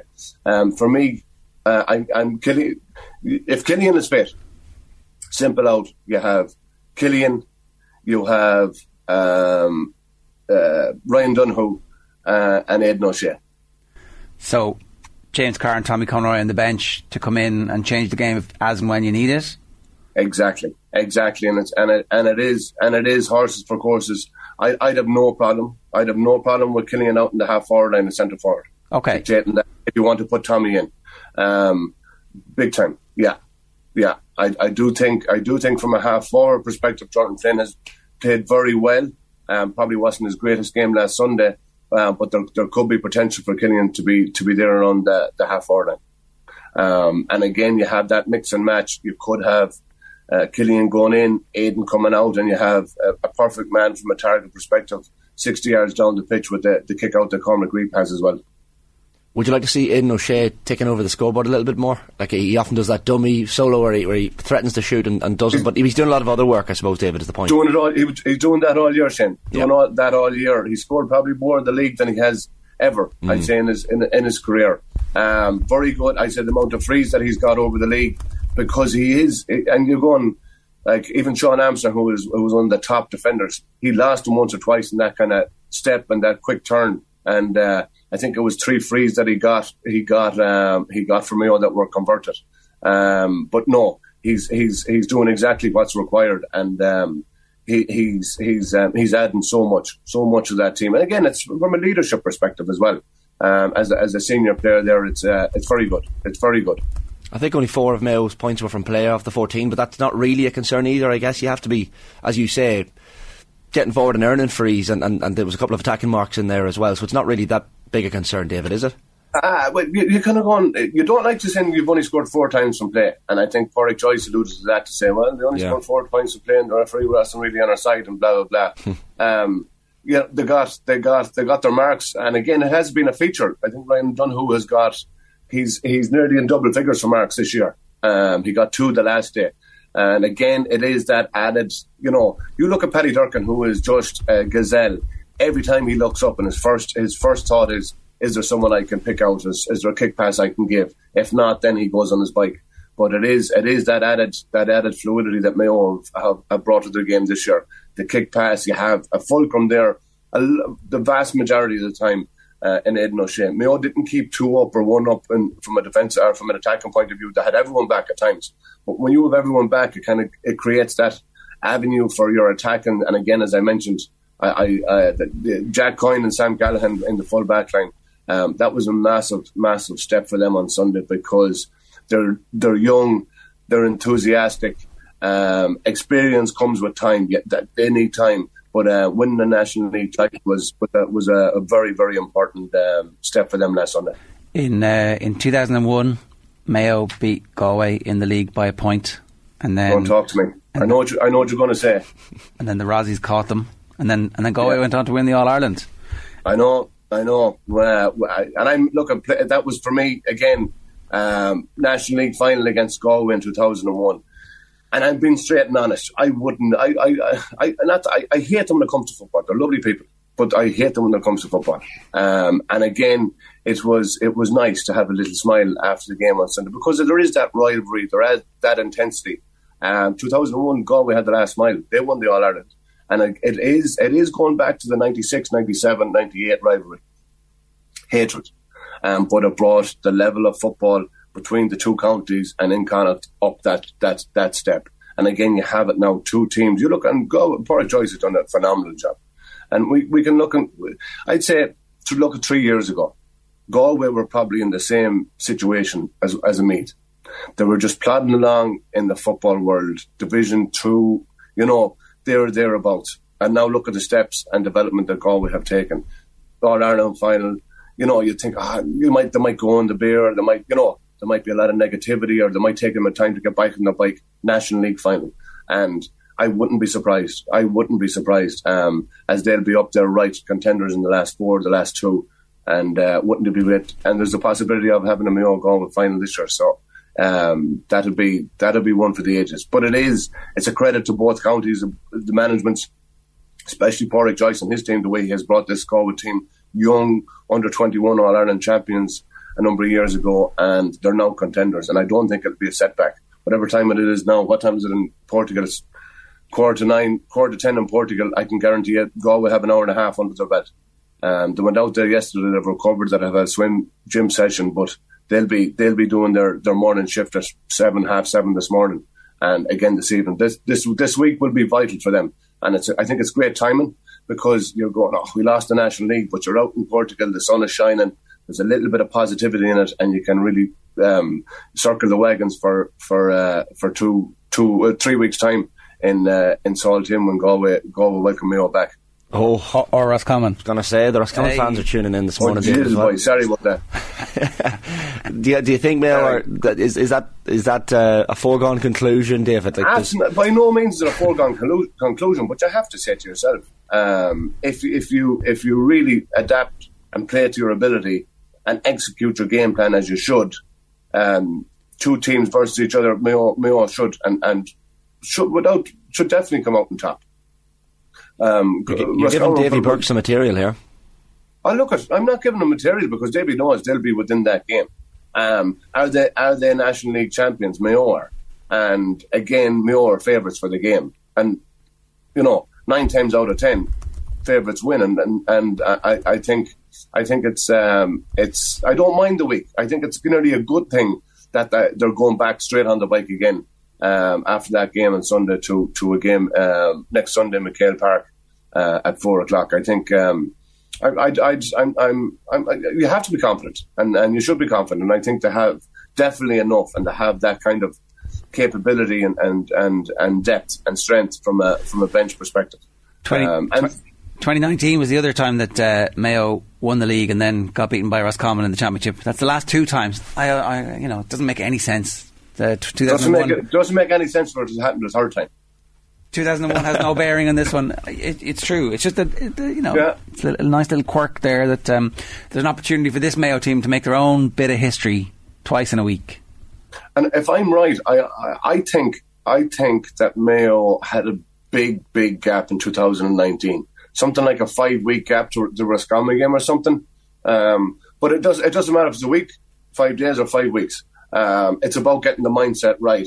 And as Kevin McStay said on Sunday, that was after his press conference. He was going in, there was 38 of the squad, the backroom team, and it was the focus for Roscommon. And again, we go back, Kevin McStay knows this Roscommon team, or knows Roscommon football as good as anyone. He's been there, he's managed them, he's had success with them. Yeah. So he'll be well up for this as well. One last one. Notwithstanding everything we were talking about, the defence and the defensive structure, is there any bat signal that you do as the manager at this stage, given everything else that's going on everywhere else around the country, to Lee Keegan to say, we could do with a sweeper style 6 who can complement Conor Loftus? Are you interested? Oh, sure, look, and would you be interested in Oisin Mullen, and would you be interested in everything? It's unfortunately at this step, no, you wouldn't in any way, shape or form bring someone out from the cold into the red heat of championship, not having played any league game. It's different from a goalkeeper. It's different, legs, fitness and everything else. You're out of it for 6 months, and even players coming back from injury do struggle to get up to the level and to the momentum of senior championship football. And no, unfortunately, that won't be happening. That won't be happening. But I do think, I honestly, I think Lee would be a massive advantage if he was still there. So, like, if we look back, there will be game time in the round robin. That doesn't really matter. There's more than likely in Mayo's scenario, like if they get through the Roscommon game, then you could definitely say there will be a game where they're guaranteed to be going through after, no matter what division they're in. It's very unlikely there's going to be a group of death, and even then there'll be a preliminary quarter final, as we've been talking about, that they'll be safe. So there's enough games to get somebody back in if you wanted it. There's not, Jar, honest to God, okay. Not. No way. There's one game is not enough. 2 games, in-house games. There's 5 months of hard work and toil. Nearly 6 from these guys last November when they met up with Kevin McStay. They've done a massive amount of work. Donny Buckley has pushed them to their very, very, very limit.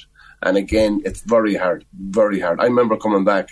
I came back into Mayo setup. I was over in Australia, living life. I came back around April time, and I just absolutely struggled to get back in. Yes, I got back in, and we went to the All Ireland final. I played, but you have it'll be too much for someone that at Lee Keegan's age as well to come and just try and get back on that train. His mind will be 100% capable, but no, don't be starting any rumours. That won't be. I'd have told you by now, Ger. I'd have told you by now. We're just suggesting it. Don't worry. Yeah, DB, yeah. You're feeling good about life, though. You have the number one in your power rankings. Oh, without a doubt, number one in the current power rankings. Without a doubt, yeah. And I'm proud of it. They're a very good squad. And again, I just love what Kevin McStay is bringing.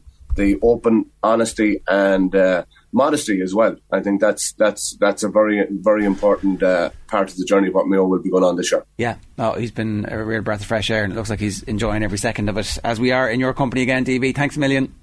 Pleasure, Jar. Talk to you, Shane, buddy. Cheers, David. I have to say, I'm going to go out on a limb here. I think Roscommon are waiting. They are waiting for this game. And I know the games in Castlebar, but I think there are good things happening with this Roscommon team. They started off the league with those 3 wins. As I pointed out there, Mayo scored 4 points from playing Croke Park at the weekend. I know it's relevant. Every game's different. Roscommon kicked 20 points from playing their last league game. But points scored from a mark are points from play. I know, of course. Yeah, fair. They are. This whole they scored a lot of points from marks. That doesn't count. They do. They count exactly the same on the scoreboard. And you created the opportunity from open play for that to happen. We have to stop saying, they're kicking these a mark. There's the argument, as David says, of the week. That, it's good for Mayo to continue the week and hashtag momentum. But Roscommon have the rested legs compared to Mayo. That regardless of what way you look at it, having a league final on Sunday, and look, they desperately wanted that match put to Saturday for a reason, because 24 hours is a big difference at this stage. But Roscommon have had an extra week. That has to have a significant factor as well. I just think it's going to be a much closer game than people realise, and I would not be at all surprised if we're looking at a Roscommon Galway Connacht semi-final. Yeah, the bye week in American football it's one of the things that the whole season revolves around, and it has tended to be a decisive factor when it has come to outcomes. Now, the best teams get the bye week in American football. This isn't necessarily the case according to the current standings in the Gaelic Football Championship, but we shall see, and we'll preview that game in a bit more detail as the week goes on. But as Tommy said, there are a slew of championship games this weekend, some of which are very much under the radar because there's just so many of them. But it is 8:55 and you are watching on youtube.com/off the ball, or you're listening to us on OTB Sports Radio. However you're with us this morning, we're glad to have you. And a reminder, OTB AM is live with Gillette Labs. Get the ultimate shave or your money back. Neon Night edition available now. Turning back to football, and it's been a wild 4 or 5 days on and off the field. I'm delighted to say Nader Manua is with us to talk to us a bit about what is going on with the managerial merry-go-round. Nader, good morning to you. How are you? I'm very good, thanks. How are you? What's the best available job in the Premier League at the moment if you're an aspiring manager who believes you can have an impact? Oh, my goodness. I don't know. I think given the fact that they've had to make these changes this late in the season, it maybe suggests that things aren't as good as they need to be. And then you could say maybe like Chelsea, the team that have greater aspirations of winning things going forward, but we don't even know what they look like next season. And then the Spurs element as well. How does that look? And then Leicester City, they're far better in theory as a football club than where they're at this moment position-wise. So you need to know that they're going to be in the Premier League to be optimistic and think that's a good job. So ultimately, all three of them are tough situations to come into. So I don't know. I think it's a good question. The Chelsea situation, just to start with that one, where they aren't quite clear what they're trying to do at a corporate level, and that's having an impact on the number of players they've signed. We're told today that Chelsea can't have their first team change in the changing room at the same time because the room isn't big enough. Is that credible? Is that a real thing, do you think? I think it could be a real thing because most first team change rooms probably house around 25 people. So for them, they probably have a few more. Sorry, they have more than that. And they've got the right supplementary young players that come through as well. So I do believe there is a chance that that is true. And that is a bit awkward because usually when somebody comes, it's because someone else has left. But they've got such a large amount of signings at this moment in time that that's the unfortunate situation for them. And it's just a shame that for some people, you know the writing's on the wall when you're the person that can't change first. But that's the way football goes, I guess. So there is a chance that could be real. And they've played themselves into that situation. But then what I'd say about Chelsea as well, they've also got a dressing room for people who go on loan who aren't going to play for the first team, people who don't have ambitions of that and so on and so forth. So they do have a lot of players.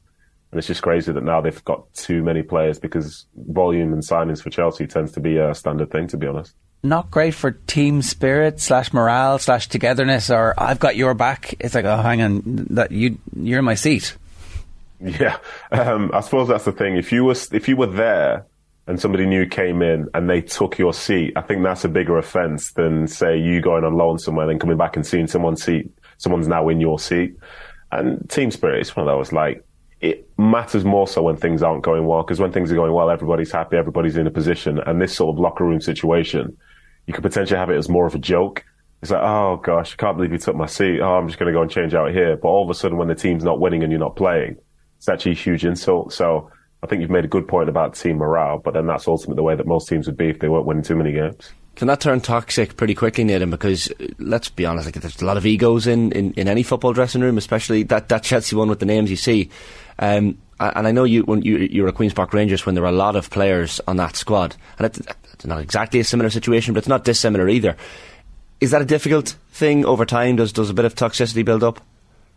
I think it can do, but I think the way that recruitment's done now, like, I think they try and find people who'd be disappointed if they're not playing, but not necessarily find people who would spread that disappointment and take something away from the team. Like, I think clubs are getting better at sort of removing that one toxic person, because it's fair enough that, you know, someone can be down and negative if they're not playing and so on, but do they bring more people with them? Do they make it sort of, you know, the us versus them? Do they create a little group against the manager? Not every club is in that situation where that's the case. That's what I went through a little bit at QPR, and to be fair, Man City and other places as well. But I think it's about recruiting the people as well as just the players, because, you know, at the very top, everybody wants to play and everyone believes that they can play. So if people are happy to walk into training ground and know they're not playing, I think it misses the point. But it's just about how do they react from there, because for some, they revert to hard work. But if they've got the wrong type of person, then before you know it, they decide to choose destruction. And as a consequence, managers end up potentially losing their jobs, and there's a real sort of sad feeling when you arrive at the training ground, which shouldn't be the case when you're playing, when you've got one of the best jobs in the world. Are teams getting better at finding out about the character of players, or you kind of have to go back to underage coaches to get that type of information, and even then they need to trust you to tell you the truth about somebody. Actually, you know what, he's a brilliant footballer, but he can be a bit of an asshole sometimes. How do you scout that information, the kind of intangibles? So firstly, I think this has happened for a long time, but there's a lot of reference work. A manager might speak to another manager, they'll speak to other members of the football club, they'll ask players to speak to teammates or to international teammates and alike. And there is quite a lot of work that goes into it. A lot of the scouting departments, it's more than just a case of seeing how somebody performs at a World Cup and deciding, well, that skill set's going to work for us. But then I think where it falls down, and this is a big divide between a manager signing a player and a football club signing a player, because a manager might just know someone and like someone, but they know about their flaws. Whereas for the team themselves, they're thinking about signing someone that's going to be there for 4, 5, 6 years, so they need it to fall in line with the values of the football club.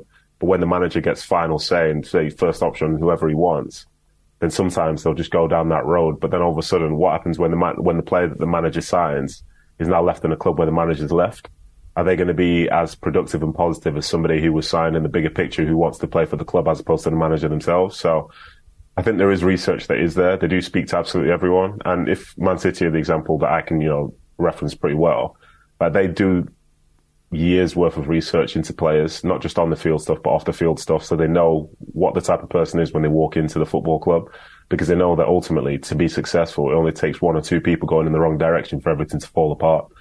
And for them, it seems like overall, I stress overall, because there've obviously been 1 or 2 exceptions. Overall, they've done pretty well with that, I'd say. I feel a little bit sorry for Graham Potter in the way it's ended, but a lot of people kind of saw the writing on the wall. They thought this was going to be a difficult position. I was fascinated later yesterday to read about this idea that Todd Bowley and Begdad Iqbali, the Chelsea co-owners, have concerns about someone like Julian Nagelsmann, who's only 35, because of his age. Would that be an issue in the dressing room that for Chelsea players that might look around and say, well, he's 35, so does that take away some of the authority that he might have? I think the authority will come if he's being supported by the board and being supported by the senior players within the group, because the age itself, I've seen managers who are 50, 60 years of age who don't have any sort of authority over players as well, because they're just a little bit soft and they don't have the backing of the board themselves. So when they come in, they're essentially just a puppet as opposed to being somebody who can dictate the direction that the club's going to be going in. So I think for Nagelsmann, yes, he's 35, but we know him already because of 2 jobs that he's already done.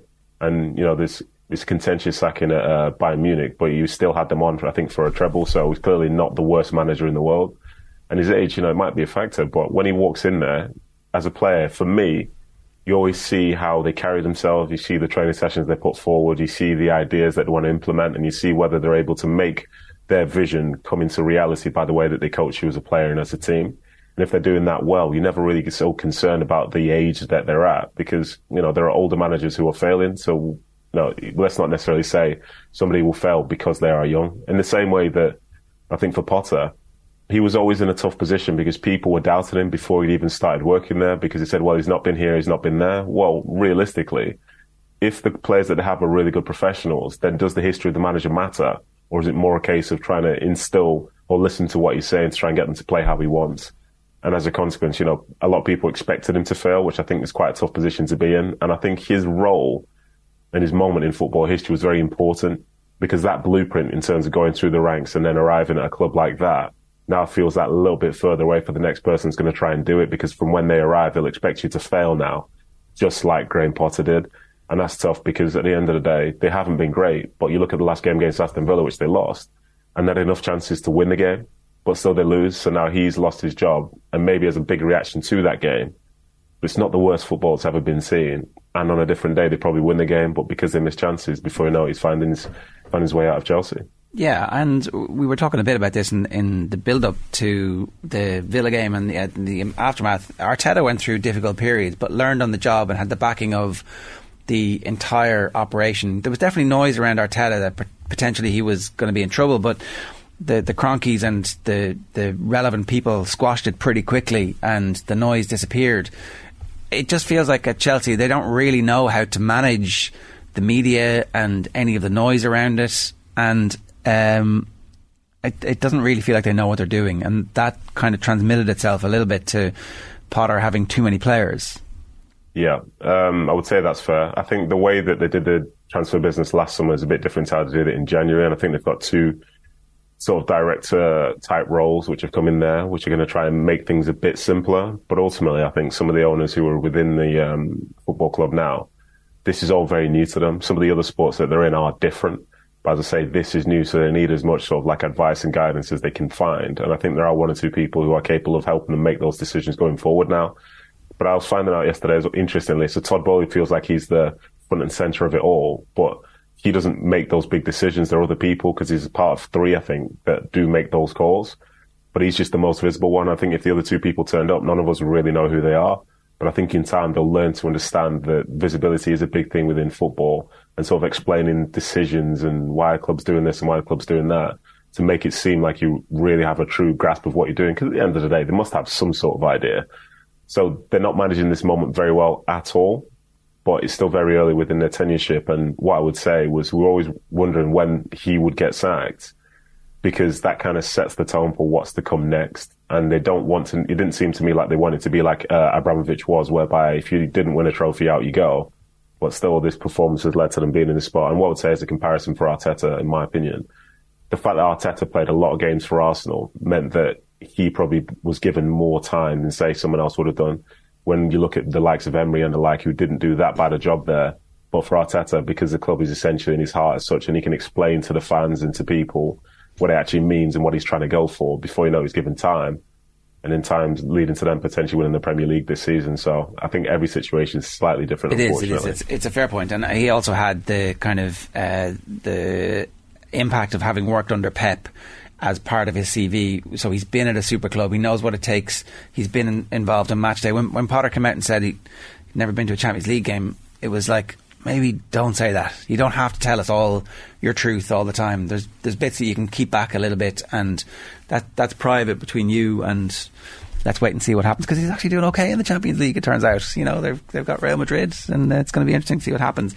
Can I ask you, Brendan Rodgers isn't getting linked with the Spurs job at the moment. He's not getting linked with the Chelsea job, even though he has a track record at the club. And for me, that doesn't make that much sense.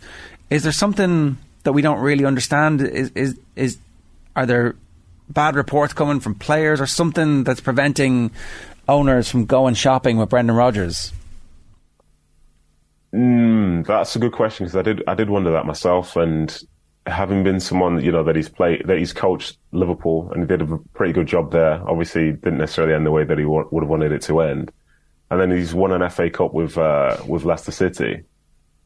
Came close to getting them in the Champions League. You'd think his stock would be quite high, but unfortunately, I think the way that their season's going at this moment in time just means that he's not being spoken about in the way, say, he was 18 months ago when he's being linked with the like Man United job and things like that. But I think, as we all know ourselves, those initial reports about who's linked and so on and so forth, they're so early that most of them like tend to miss the mark.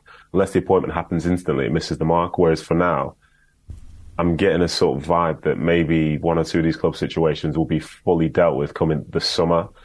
And I think once he's had some time away, I think you might see his name start appearing more there, and they can probably understand that he's got a more clearer picture in terms of what he wants to achieve and how he believes he can help the club achieve their own objectives as well. So I think he'll be in work next season, and I wouldn't be surprised if it was for maybe Spurs. I think that's the way I'm thinking at this moment in time. But yeah, for now, I think most of those teams are just looking for some element of just like short-term stability. And then when the summer comes, just kick in with a long-term goal. And I think Brendan Rodgers could definitely do that. But I suppose the likes of Rodgers has to wait and see. Like we've talked about the Harry Kane situation, whether or not he's still going to be there next season, but also whether or not Spurs get top four. So like, is someone like Brendan Rodgers looking at what's happening in North London and thinking, well, I wouldn't mind waiting and seeing at the end of the season. But it's a risky one as well, Liam, because jobs might not be available. Yeah, exactly. You really don't know. But I think whoever's going to be coming in there in the summer might have a little idea, like at this point, that they could be potentially being linked, and they might hope and wish that they make the top four and that Harry Kane stays and the like. But the fact is, the job is still an enticing job. I think if everything was solely dependent on that, then we'd have issues, because teams do not qualify for the Champions League every year. And for some of these big clubs, who are striving to be successful. There are two sides to this, because some people say, oh, why would Bellingham go to Liverpool if they don't qualify for the Champions League, so on and so forth? Well, the answer is because it's Liverpool. And secondly to that, you can either come in at a point where a club is qualified for the Champions League, or you come in and it's like, the project now is to get us back to where we were. The project now is to make us great. And I think that's just as enticing for some managers and players than, say, what people would like to believe. So I think for Brendan Rodgers, if it ends up that they don't qualify for the Champions League and he's linked with there and he gets the chance to go, he'll genuinely believe he can go there and help them qualify for the Champions League and win a trophy for the first time, I think, in 15, 16 years. So I don't think that stuff is as conditional as we maybe think. And you made a good point, though. At the end of the day, work is work. So if you can find it, then there's no reason to turn it down, is there? Brendan Rodgers feels a little bit to me like in the Eddie Howe territory, where Howe took such a long period of time out of football and waited and waited and waited and waited, and the situation that he comes back into in Newcastle in a way is perfect. But he did take a team down and managed to get that off his CV in a way. Leicester aren't going to go down yet, and if they do, it now won't officially be Brendan Rodgers' fault or responsibility. So maybe there just needs to be a little bit where his reputation gets less imprisoned by the moment, and we look back on, you know, bringing a Liverpool team from a desperate situation to a point where they were very close to winning a title with Celtic, you know, Champions League football and all that understanding of that. And I agree with you. I think it might actually be better for him if Harry Kane is gone and they're not in the Champions League next season, because then he can be the one who turns that situation around. One last question about Arsenal and the way things are going at the moment. The win at the weekend was really important because you've seen what Manchester City have done, and it's against a Liverpool team, and there's a big statement for you, and you just come out and you just do your business. That, in a way, it's almost one of the most impressive Arsenal performances that we've seen. Yeah, it certainly was, but then I think to a certain extent that's more so with us from the outside overreacting to the game that kicks off so early, because all the pressure's now on Arsenal, but they still had a 5-point lead. You know, even if they would have drawn that game, then at the end of the day, there's still, you know, that 6-point gap or whatever. So I wouldn't. Let's just say it makes a big deal because a lot of noise has been made about. Oh, they would have asked Arteta before the game, what do you think after seeing that first game? What do you think about this? What do you think about that? But ultimately, the game, the title, it's in their hands. Man City can win every game this season in the Premier League that's left and still lose the title. That says a lot about how good Arsenal have been. And I think for Arsenal, they've been fantastic. I think they've won their last 5-6 league games in a row. And to a certain extent at times, they've won them quite comfortably. And that game there, seeing Gabriel Jesus back playing through the middle, scoring 2 goals, the noise at the Emirates in terms of the crowd going off, like, they know there's a good feeling there and they're so close to the end. And watching Man City win is always going to be stressful. But at the end of the day, one of the sides is going to watch the other team win anyway. So it makes you think, well, this must-win game is now a must-win game now. Like, nothing really changes from that standpoint. But it's a great reaction. The fans saw it. 60,000 fans saw them play well, score 4 goals, and just give that energy back and just disregard what came before. And that's what they need to do, I think, through now the end of the season if they want to win the title. Barring that game against City at the end of April, just win your games and you don't have to worry about what Man City are doing. And that's a great position to be in at this time of year because most of the teams don't have that luxury. Needham, as a final one for me, as a defender, you'd have come across a lot of strikers who have engaged in dark arts over the years, and we were talking this morning on the show about Harry Kane and the reaction to the Doucouré incident last night, where he goes down like a sack of spuds, really. He goes down quite easily, albeit it probably was a red card. What's your take on that? Those Kane incidents where he appears to go down quite easily, and also, I guess over here it's difficult for us. Like, the English media reaction, is it different? Is Harry Kane treated differently because he is the England captain? Perhaps a little bit, yeah. I think there are certain individuals, say pundits and so on, who might sort of say, you know, that's a bit soft, but they try not to go too hard because it is Harry Kane. And for me, that's his game. Like, he wins so many free kicks and causes so much of a stir on the field.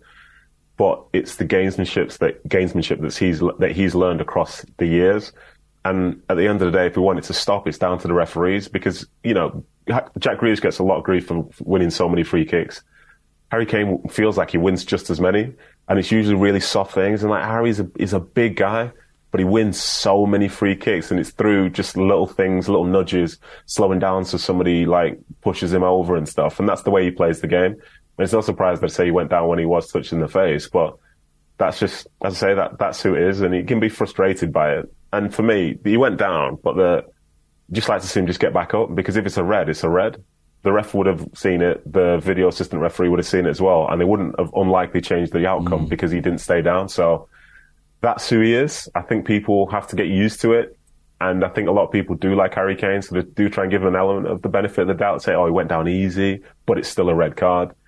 But unfortunately, this is the way football is, this is the way it's refereed, and this is how he plays the game. He's obviously England's top goal scorer for Spurs, so he's very much revered. So listen, it's not going to change anytime soon, unfortunately. Nathan, great to have you with us this morning. Thanks a million. Cheers. Cheers, thank you. It's Nathan Mayo giving us some thoughts on the football situation at the moment. There is an interesting slate of games tonight. If you're unaware, there's loads of Premier League action this evening, and obviously they'll be keeping you up to date on how the games go. So tonight it's Bournemouth at home to Brighton, and we think that Ferguson's going to be back in the first team squad. They said that they would wait and see, but they've been talking about him in a way that would suggest he is. Leeds are at home to Nottingham Forest, which is obviously a bit of a 6-pointer. Leicester are at home to Aston Villa. Will there be a new manager bounce for Leicester when they don't actually have their new manager? Maybe, because sometimes freedom from... Yeah, the atmosphere can get toxic if players who didn't like Rodgers being there all of a sudden free up. They're all the 7:45 kickoffs. Of course, if Villa win that, they're looking up. And then, obviously, the big game tonight is Chelsea at home to Liverpool. And again, that whole point. Is there a new manager bounce when you don't have a new manager? Are the team suddenly going to take charge? And it was Potter who was holding them back? All those chances they're creating suddenly become goals, and they win 7-0. All of a sudden, 34 players don't have a manager. So is that a good thing or a bad thing? I think in a smaller squad, probably the manager leaving is a good thing, but this one is just complicated, isn't it? Bruno Salter popping in. It's going to be an interesting game, but two teams with a bad weekend behind them, so one of them has to kind of bounce back. It could be a draw, like one of those games that could be a draw. Like Liverpool need to win though. 16 minutes past 9 this morning. Here are some highlights on the OTB podcast network for you today. Monday Night Rugby with Fiona Hayes and Jerry Thornley. A new episode of the Football Pod, and a new episode of Koi Gig. You can follow Off the Ball across our social channels and make sure you subscribe to the OTB podcast network. After the break, Matt Williams previews Leinster in the Champions Cup. OTB AM with Gillette Labs. Get the ultimate shave or your money back. Neon Night Edition available now. So Leinster play Leicester on Good Friday in the Aviva. I'm delighted to say Matt Williams is with us to help preview the game. Matt, good morning to you. How you getting on? Good morning, Jim. Morning, Shane. Very, very good, mate, as always. Fingers crossed the weather's slightly better and we get to see Leinster play more of their natural game against Leicester on Friday. Where are Leinster at the moment? Because it's difficult after a game like that where you're so heavily favourites against a team who you definitely have the number of, and you're just getting all your players back into your system. So there was a little bit of dirty diesel that they had to get out of their system, and then just as the game wore on, the cream rose to the top. So what as a coach are you looking for this week to get them a slight beat higher than they were against Ulster? You described it very well, Joe. I was watching the match, and a few of the old mafia of Leinster players and staff, there was a few texts, and one of them, a great mate of mine, Brady Igo, says, they're very slow out of the blocks. They're not together. And if we consider Leinster's last few months, the last time that group played in a blue jersey was January. So it's understandable, and not only understandable, it's to be expected that they came into that match not mentally unprepared. They would have been very much looking forward to it and keen after the joys of the Six Nations and the Grand Slam. But there's a whole lot of things they had to overcome, the emotions of the Grand Slam, getting their head back into it, back into the Leinster system, back playing again in the Leinster system, although it's almost identical to the Irish system, but it's just different, and that takes a bit of time. But you could see as the game went on, the confidence was there, the class was there, the determination was there, and it moved forward. And I think Leo would be, I think he'd be delighted with the last two games, not just the last game against Ulster, but the game prior to that against the Sharks at the RDS, which was one of the ballsiest bravest draws I have ever seen. And I think Leo would be absolutely delighted with the determination the younger guys showed and the older guys showed that say to this team, the team that ran out against Ulster and will run out against Leicester, that there's something behind the club that is driving it forward, and that is an anger from what happened to them last year and a drive to get it right. And the fact that Sexton's not there is obviously a major blow. But I do think it's also a driving factor to say, well, we've got to overcome this. And obviously Josh Van der Fleer is not going to be there this week. But I think for the motivation and the drive and the fact that it's in Dublin again, and they know the final's in Dublin, but hopefully a semi-final as well, that they've got a whole lot of pluses to keep fighting for. In a week like this again, where they are favourites against a Leicester side who they managed to beat at the same stage of the competition last year, it's not a question of complacency. It's just a question of making sure that you're the ones doing the controlling of the game flow. So what are you focusing on as a group and as a team? Is it just fundamentals? Is that all you can do in a week like this? Is just make sure that the scrum is good, the line out is good, our restarts are good, your skills are good, and then after that we know exactly what we're trying to do here? Pretty much. They've only got a 6-day turnaround. They drew the Friday evening, which is, it throws your week out. That 24 hours is crucial. And I think what Leinster do better than just about anyone since at club level since Joe Schmidt's time is they get their week's preparation very, very accurate, as in the rest to work ratio. So they're peaking and feeling at their best for Friday night. These guys have had a long year. They've the majority of that team has just won a Grand Slam, as I said. So they're still match fit. They don't have to worry about that. They've just got to get there. That the difference between Leinster playing brilliantly and playing average is getting the ball in front to your hands or getting the ball back to your shoulder. If the ball's back here, they don't play brilliantly. If the ball's here, their system just clicked. And there's another part to that, which is shutting down what Leicester do, which is an aerial game, a very strong kicking game, and a very dominant forward pack. So, like all these big games, it's going to be the boys up front that get the domination, lay down the platform, and if they lay down the platform, it'll make Jamison Gibson Park and Ross Burns' role so much more, I wouldn't say easier, but it'll allow them to be more effective. And if they're effective, they'll get that back line and the whole attack going. So you're right, there are some basics, and obviously a set play is part of it, but it's just the difference of success is literally a few millimetres and centimetres between where the passes go. And it was a wet day. You could see a lot of the passes were back on that inside shoulder. So if you're getting a pass on your inside shoulder, you have to wait. Whereas if what Leinster do really well is get a pass out in front, they accelerate onto the ball, get their footwork going, they're a handful. You mentioned the fundamentals there, Matt, of the Leicester Tigers team, like the kicking game and winning the aerial contest and that sort of thing. And Wigglesworth has put his stamp on the team as well since he's come in. But is it just more difficult for a team to do that when you're away from home? Like Leicester Tigers at Welford Road, for example, would be a much different prospect to perhaps this Friday. Oh, I have shown you're spot on. There's been so many studies done on this home and away success rate, and because it's not a rugby thing, it's a sports thing across both genders, a men and women's game. If you're at home, your chances of success are exponentially higher than when you're on the road. And that's just a human thing. It's just the psychology of it. And they've tried, so many sports psychs have tried to define it and change it, and it's just how we're wired. We come home, we relax when you're in your own home. We use that word, our ground, we say, well, that's our home. So you come in and it's familiar, it's got the ring of success about it when you talk about the Aviva or the RDS to Leinster, because they've been successful there as a club and as with their national team as well.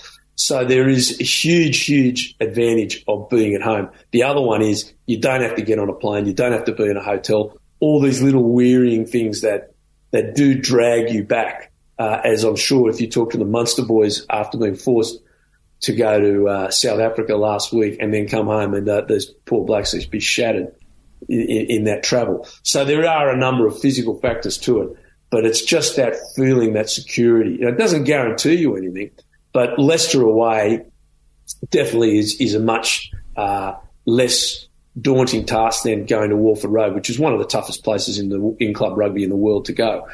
Having said all that, the way Leicester play is not a style of rugby I'm a fan of. I think it's an awful way of playing the game, but I also have to admit it's highly effective. The kicking game, which we go back a few years, and contesting, it takes out the need to have an organised offence. You're going forward through the boot. So you don't have to get organised like Leinster and the Irish teams are trying to do so correctly, and the French teams where you're putting the ball through a series of passes to create space, then attack space. You're not creating the space because the space is behind the defensive line. You're just attacking it with a kick. It's awful to watch, but it's effective. So if you don't deal with that, as in the high ball, if you don't deal with the kicks well and you give the opposition the ball back or you make errors on it, that invites them into the game. So I guess it comes back to Jer's original question, what do you have to do? You have to impose yourself on the game. We hear that often. What does it mean? If you get your game plan going against your opposition, what's your plan in defence and what's your plan in attack? If you get that going and can impose it on the opposition, you'll win that game. And Leinster are the best or one of the best in the world at club rugby of imposing their game on the opposition. And again, if we come back 2 weeks ago when you had the younger players and some of the old Warriors in there against the Sharks at 17-0 down, how did they get in that game? They imposed themselves and their game plan on the opposition with some absolutely inspirational, desperational defence. And that's part of their plan, that they never beaten, they never quit, they don't know how to lose, and they just kept going at it. So all those factors add up to denying Leicester that kicking game, which is awful, as I said, but it is effective. I know that obviously the replacement of Sexton is a distributed thing and his leadership needs to be distributed amongst the pack and everybody else, but there will automatically be focus on who fills the 10 jersey, and it's clear that the role of understudy is, at the moment, we know who that is. Having said that, Crowley was picked at the weekend for Munster and is probably going to play 10 for the rest of the season from their perspective, and how they go in the rest of the URC will probably define how close he gets to being second choice. But it's right there at the moment for Ross Byrne. If he puts in 3-4 weeks of good quality, he's going to be our number 2 10 in the World Cup, and there's a lot of game time for that player given Sexton's injury profile. So it's fair to say this is a big few weeks for him. It absolutely is a massive few weeks for Ross. I've been a big supporter of Ross Byrne over the years. I believe in the young man. I just admire how he's handled himself over the last few years. He was, when they were beaten by Ireland were beaten by England in the warm-up game, World Cup warm-up game in Twickenham 4 years ago. The entire country blamed him. And wrongly, it was the forwards. The forwards was one of the worst displays by an Irish forward pack I've experienced in the professional era. I can't recall a worse one. They were absolutely annihilated, and everyone blamed the 10. Now, he didn't play well. Really? Like, if you're winning, if you're a 10 and you're playing well, you always think the 9 guys in front of you, the pack and your 9, are the reason you're doing well because they're giving you time and space. He had no time and space. Didn't hear him complain. He didn't point the finger. He got dropped. He got ridiculed. Everyone said, you're finished. I would go to Dublin and people would say things, how poor he was to me, and I would try and defend him, saying, look, the young guy will come back. And how he's reconstructed himself and how he's gone about grabbing his second opportunity is really admirable and I think inspirational to us all. Now, Ross, no one is going to be Johnny Sexton. No one, because Sexton's an all-time great, right? You're going to have in any sport, whatever they are, in any team sport, the person that's behind or replacing one of the all-time greats is never going to be as good. It's not possible. That doesn't make Ross Byrne a poor player. As I said, if Ross Byrne had an Australian grandmother, he would have 60 or 70 caps for the Wallabies right now. But Sexton, for so long, has been such a dominant player that Ross hasn't had the opportunities that are in the green jersey. Now, the thing that's changed about Ross Byrne is his attitude. When Ross Byrne came on the field, there in the Six Nations, his eyes changed. And I was at the Virgin Media studio, and I'm pointing at it, saying that Shane Byrne and Shane Horgan, and Robbie Carney and Andrew Trim, I'm saying, look at Ross, look at his eyes, look at him. And mate, he was angry, he was desperate. And Robbie Carney said he knows the next 20 minutes might determine his next 5 years. What a brilliant observation from Rob. And Byrne went out there and he was angry, he was demanding. Before the Italian game, he was speaking, he was the leader, even though he wasn't captain. And I think he knows this. He knows he's got a second shot at the title. And I think he's grabbing it with both hands. He's not going to be as good as Johnny Sexton. So let's not get there. Let's not even bother comparing him. He just has to be competent and get the team around the field, which I know he is. And here's the other part. I hope the guy does really well, because he's been really unfairly treated by the sporting community in Ireland, spoken about very poorly, and as I said, he's conducted himself in a really fabulous manner. And I hope he goes out and shows what he can do. Again, let's drop our expectation. He is not going to put in a performance like Sexton, because he's not Sexton, and no one else is on the planet. You've got to go down to Barrett and Richie Mo'unga and perhaps Entermac over in France to start saying, who are we comparing them with? But that does not mean that he is not a very, very highly competitive professional player. He is. He's going to face Pollard, the Springbok 10, who is nowhere near as good a ball carrier and passer as Ross Byrne. Ross Byrne is far superior. Pollard is a magnificent kicker of the ball. Magnificent kicker of the ball. So we have two very contrasting 10s on Saturday. But in my opinion, Byrne is better than him in one of those departments. So let's just see where the guy goes. I hope he can do it. I believe he will. Big few weeks for him. One last question then. Josh van der Fleer is out, right? And Scott Penny was in the squad last week and has played very well and is kind of his natural successor at Leinster, and many people think Ireland as well. But is there a world in which we have some experimentation and see somebody new playing at 7? Like we've seen Peter O'Mahony play for the Lions at 7, even though it wasn't really part of his makeup. Strange things happen, I guess, is what I'm asking. Is there a world in which maybe we see Caelan Doris or Conan shift over just for a bit of experimentation's sake? You know, in a World Cup, you might need something like this. Yeah, the answer to that is yes. I'm pretty certain Leo is only looking at the next 80 minutes. Like, he's not thinking about a World Cup. This Leinster team, mate, I think to answer that question, we've got to come back. They're angry about what happened last year against La Rochelle. They're hurt. I have very, very rarely seen players as deeply affected by a defeat as Leinster were on that day. And Leo, who I know well, I coached him for 4 years. You know, they were dragged down into dark places that I know where they had to go, but I don't want to ever go there again as a person. Like, it rips you apart. They were ripped apart. The only way to get over that is to win. They'll never get that back. That's over. That's history. The only thing you can do to heal yourself is to win. And these guys are on a mission to do that. And you look at the draw, you look at the quality of the teams about, it's going to be really hard to do. There's a high-quality series of quarterfinals coming up here, and obviously going to be high quality going forward. So Leo is only focused on beating Leicester. Full stop, end of story. Don't go past that. What he will do, he could pick Jack Conan then. That's something I thought. What Leo is probably the best coach I've ever seen at club level in my lifetime is selections and getting his selections right. So whether he picks Penny or who I have to say has been absolutely superb over a fair swathe of this season, but hasn't got the opportunity because of the quality of the Leinster back row, is he will know who's the best person for that. He will know who's going to do the job for him that he needs to do.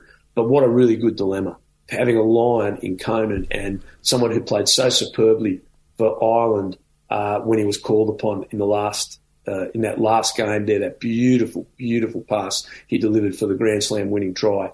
Having that dilemma, do I play him or do I play Penny, who's a highly experienced guy and playing in great form? Either way, whoever's on the bench is going to have a period of time on the field. First world problems, the kids say these days, Matt. Great to have you with us. Yeah, that's it, mate. Thanks a million. Cheers. Enjoy the game. It's Matt Williams there giving us a preview of the Leinster game. It's 9:36 this morning. Brendan Rodgers is Pochettino with an Antrim accent, says ML89. Good manager, just missing something. Pochettino, did take Spurs to a Champions League final, which nobody's done before or since. So Leinster should be in all finals every year. They have a bigger wage budget than the English and French clubs, I think is what you mean, and the main players have their minutes managed. They have been slight failures because of this, says Peter M. I've seen people make the case about the salary caps and the Leinster wage bill, but it's not the same because the Leinster don't have first call on their players the whole time. It's all. There's also been shots fired. Like Dan McFarlane was kind of saying that I can't control the demographics and all this, and Wigglesworth kind of leaned into that a little bit this week as well. I know Lancaster was kind of asked yesterday, is it disrespectful to Leinster and the work they're doing behind the scenes? Maybe a little bit. From a Leinster perspective, you just hope that hate that Matt says that they might be holding on to from the La Rochelle result last year, you'd hope that that's just not overarching in their brains, that they can get through these next couple of massive games and focus on La Rochelle when they have to. Don't think too far ahead. Danny Mack says, me down to big team, someone tell Tommy. Trevor Giles is getting younger looking, says Griff. Ray Orr says, I just turned 30 as well. Tommy, congratulations, the hangovers don't get any easier. Can confirm it's true. Dara O'Toole says, happy birthday Tommy, easily some of the best non-answer answers on the crappy quiz.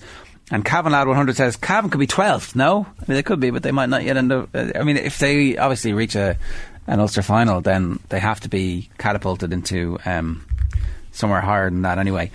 Dennis Ryan says, Dublin first. Ger, stop talking. Someone take Ger's temperature.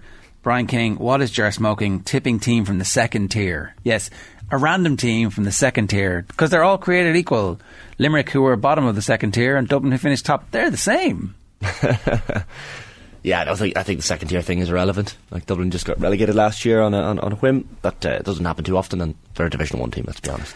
On tomorrow's show, Chelsea-Liverpool reaction, Ireland women's national team versus USA preview, virtual insanity and Masters chat with John Duggan, Vinnie Perth's League of Ireland preview, and plenty more. Right now, Pat Nevin with Joe from last night. Have a tremendous Tuesday. OTB AM with Gillette Labs. Get the ultimate shave or your money back. Neon Night Edition available now.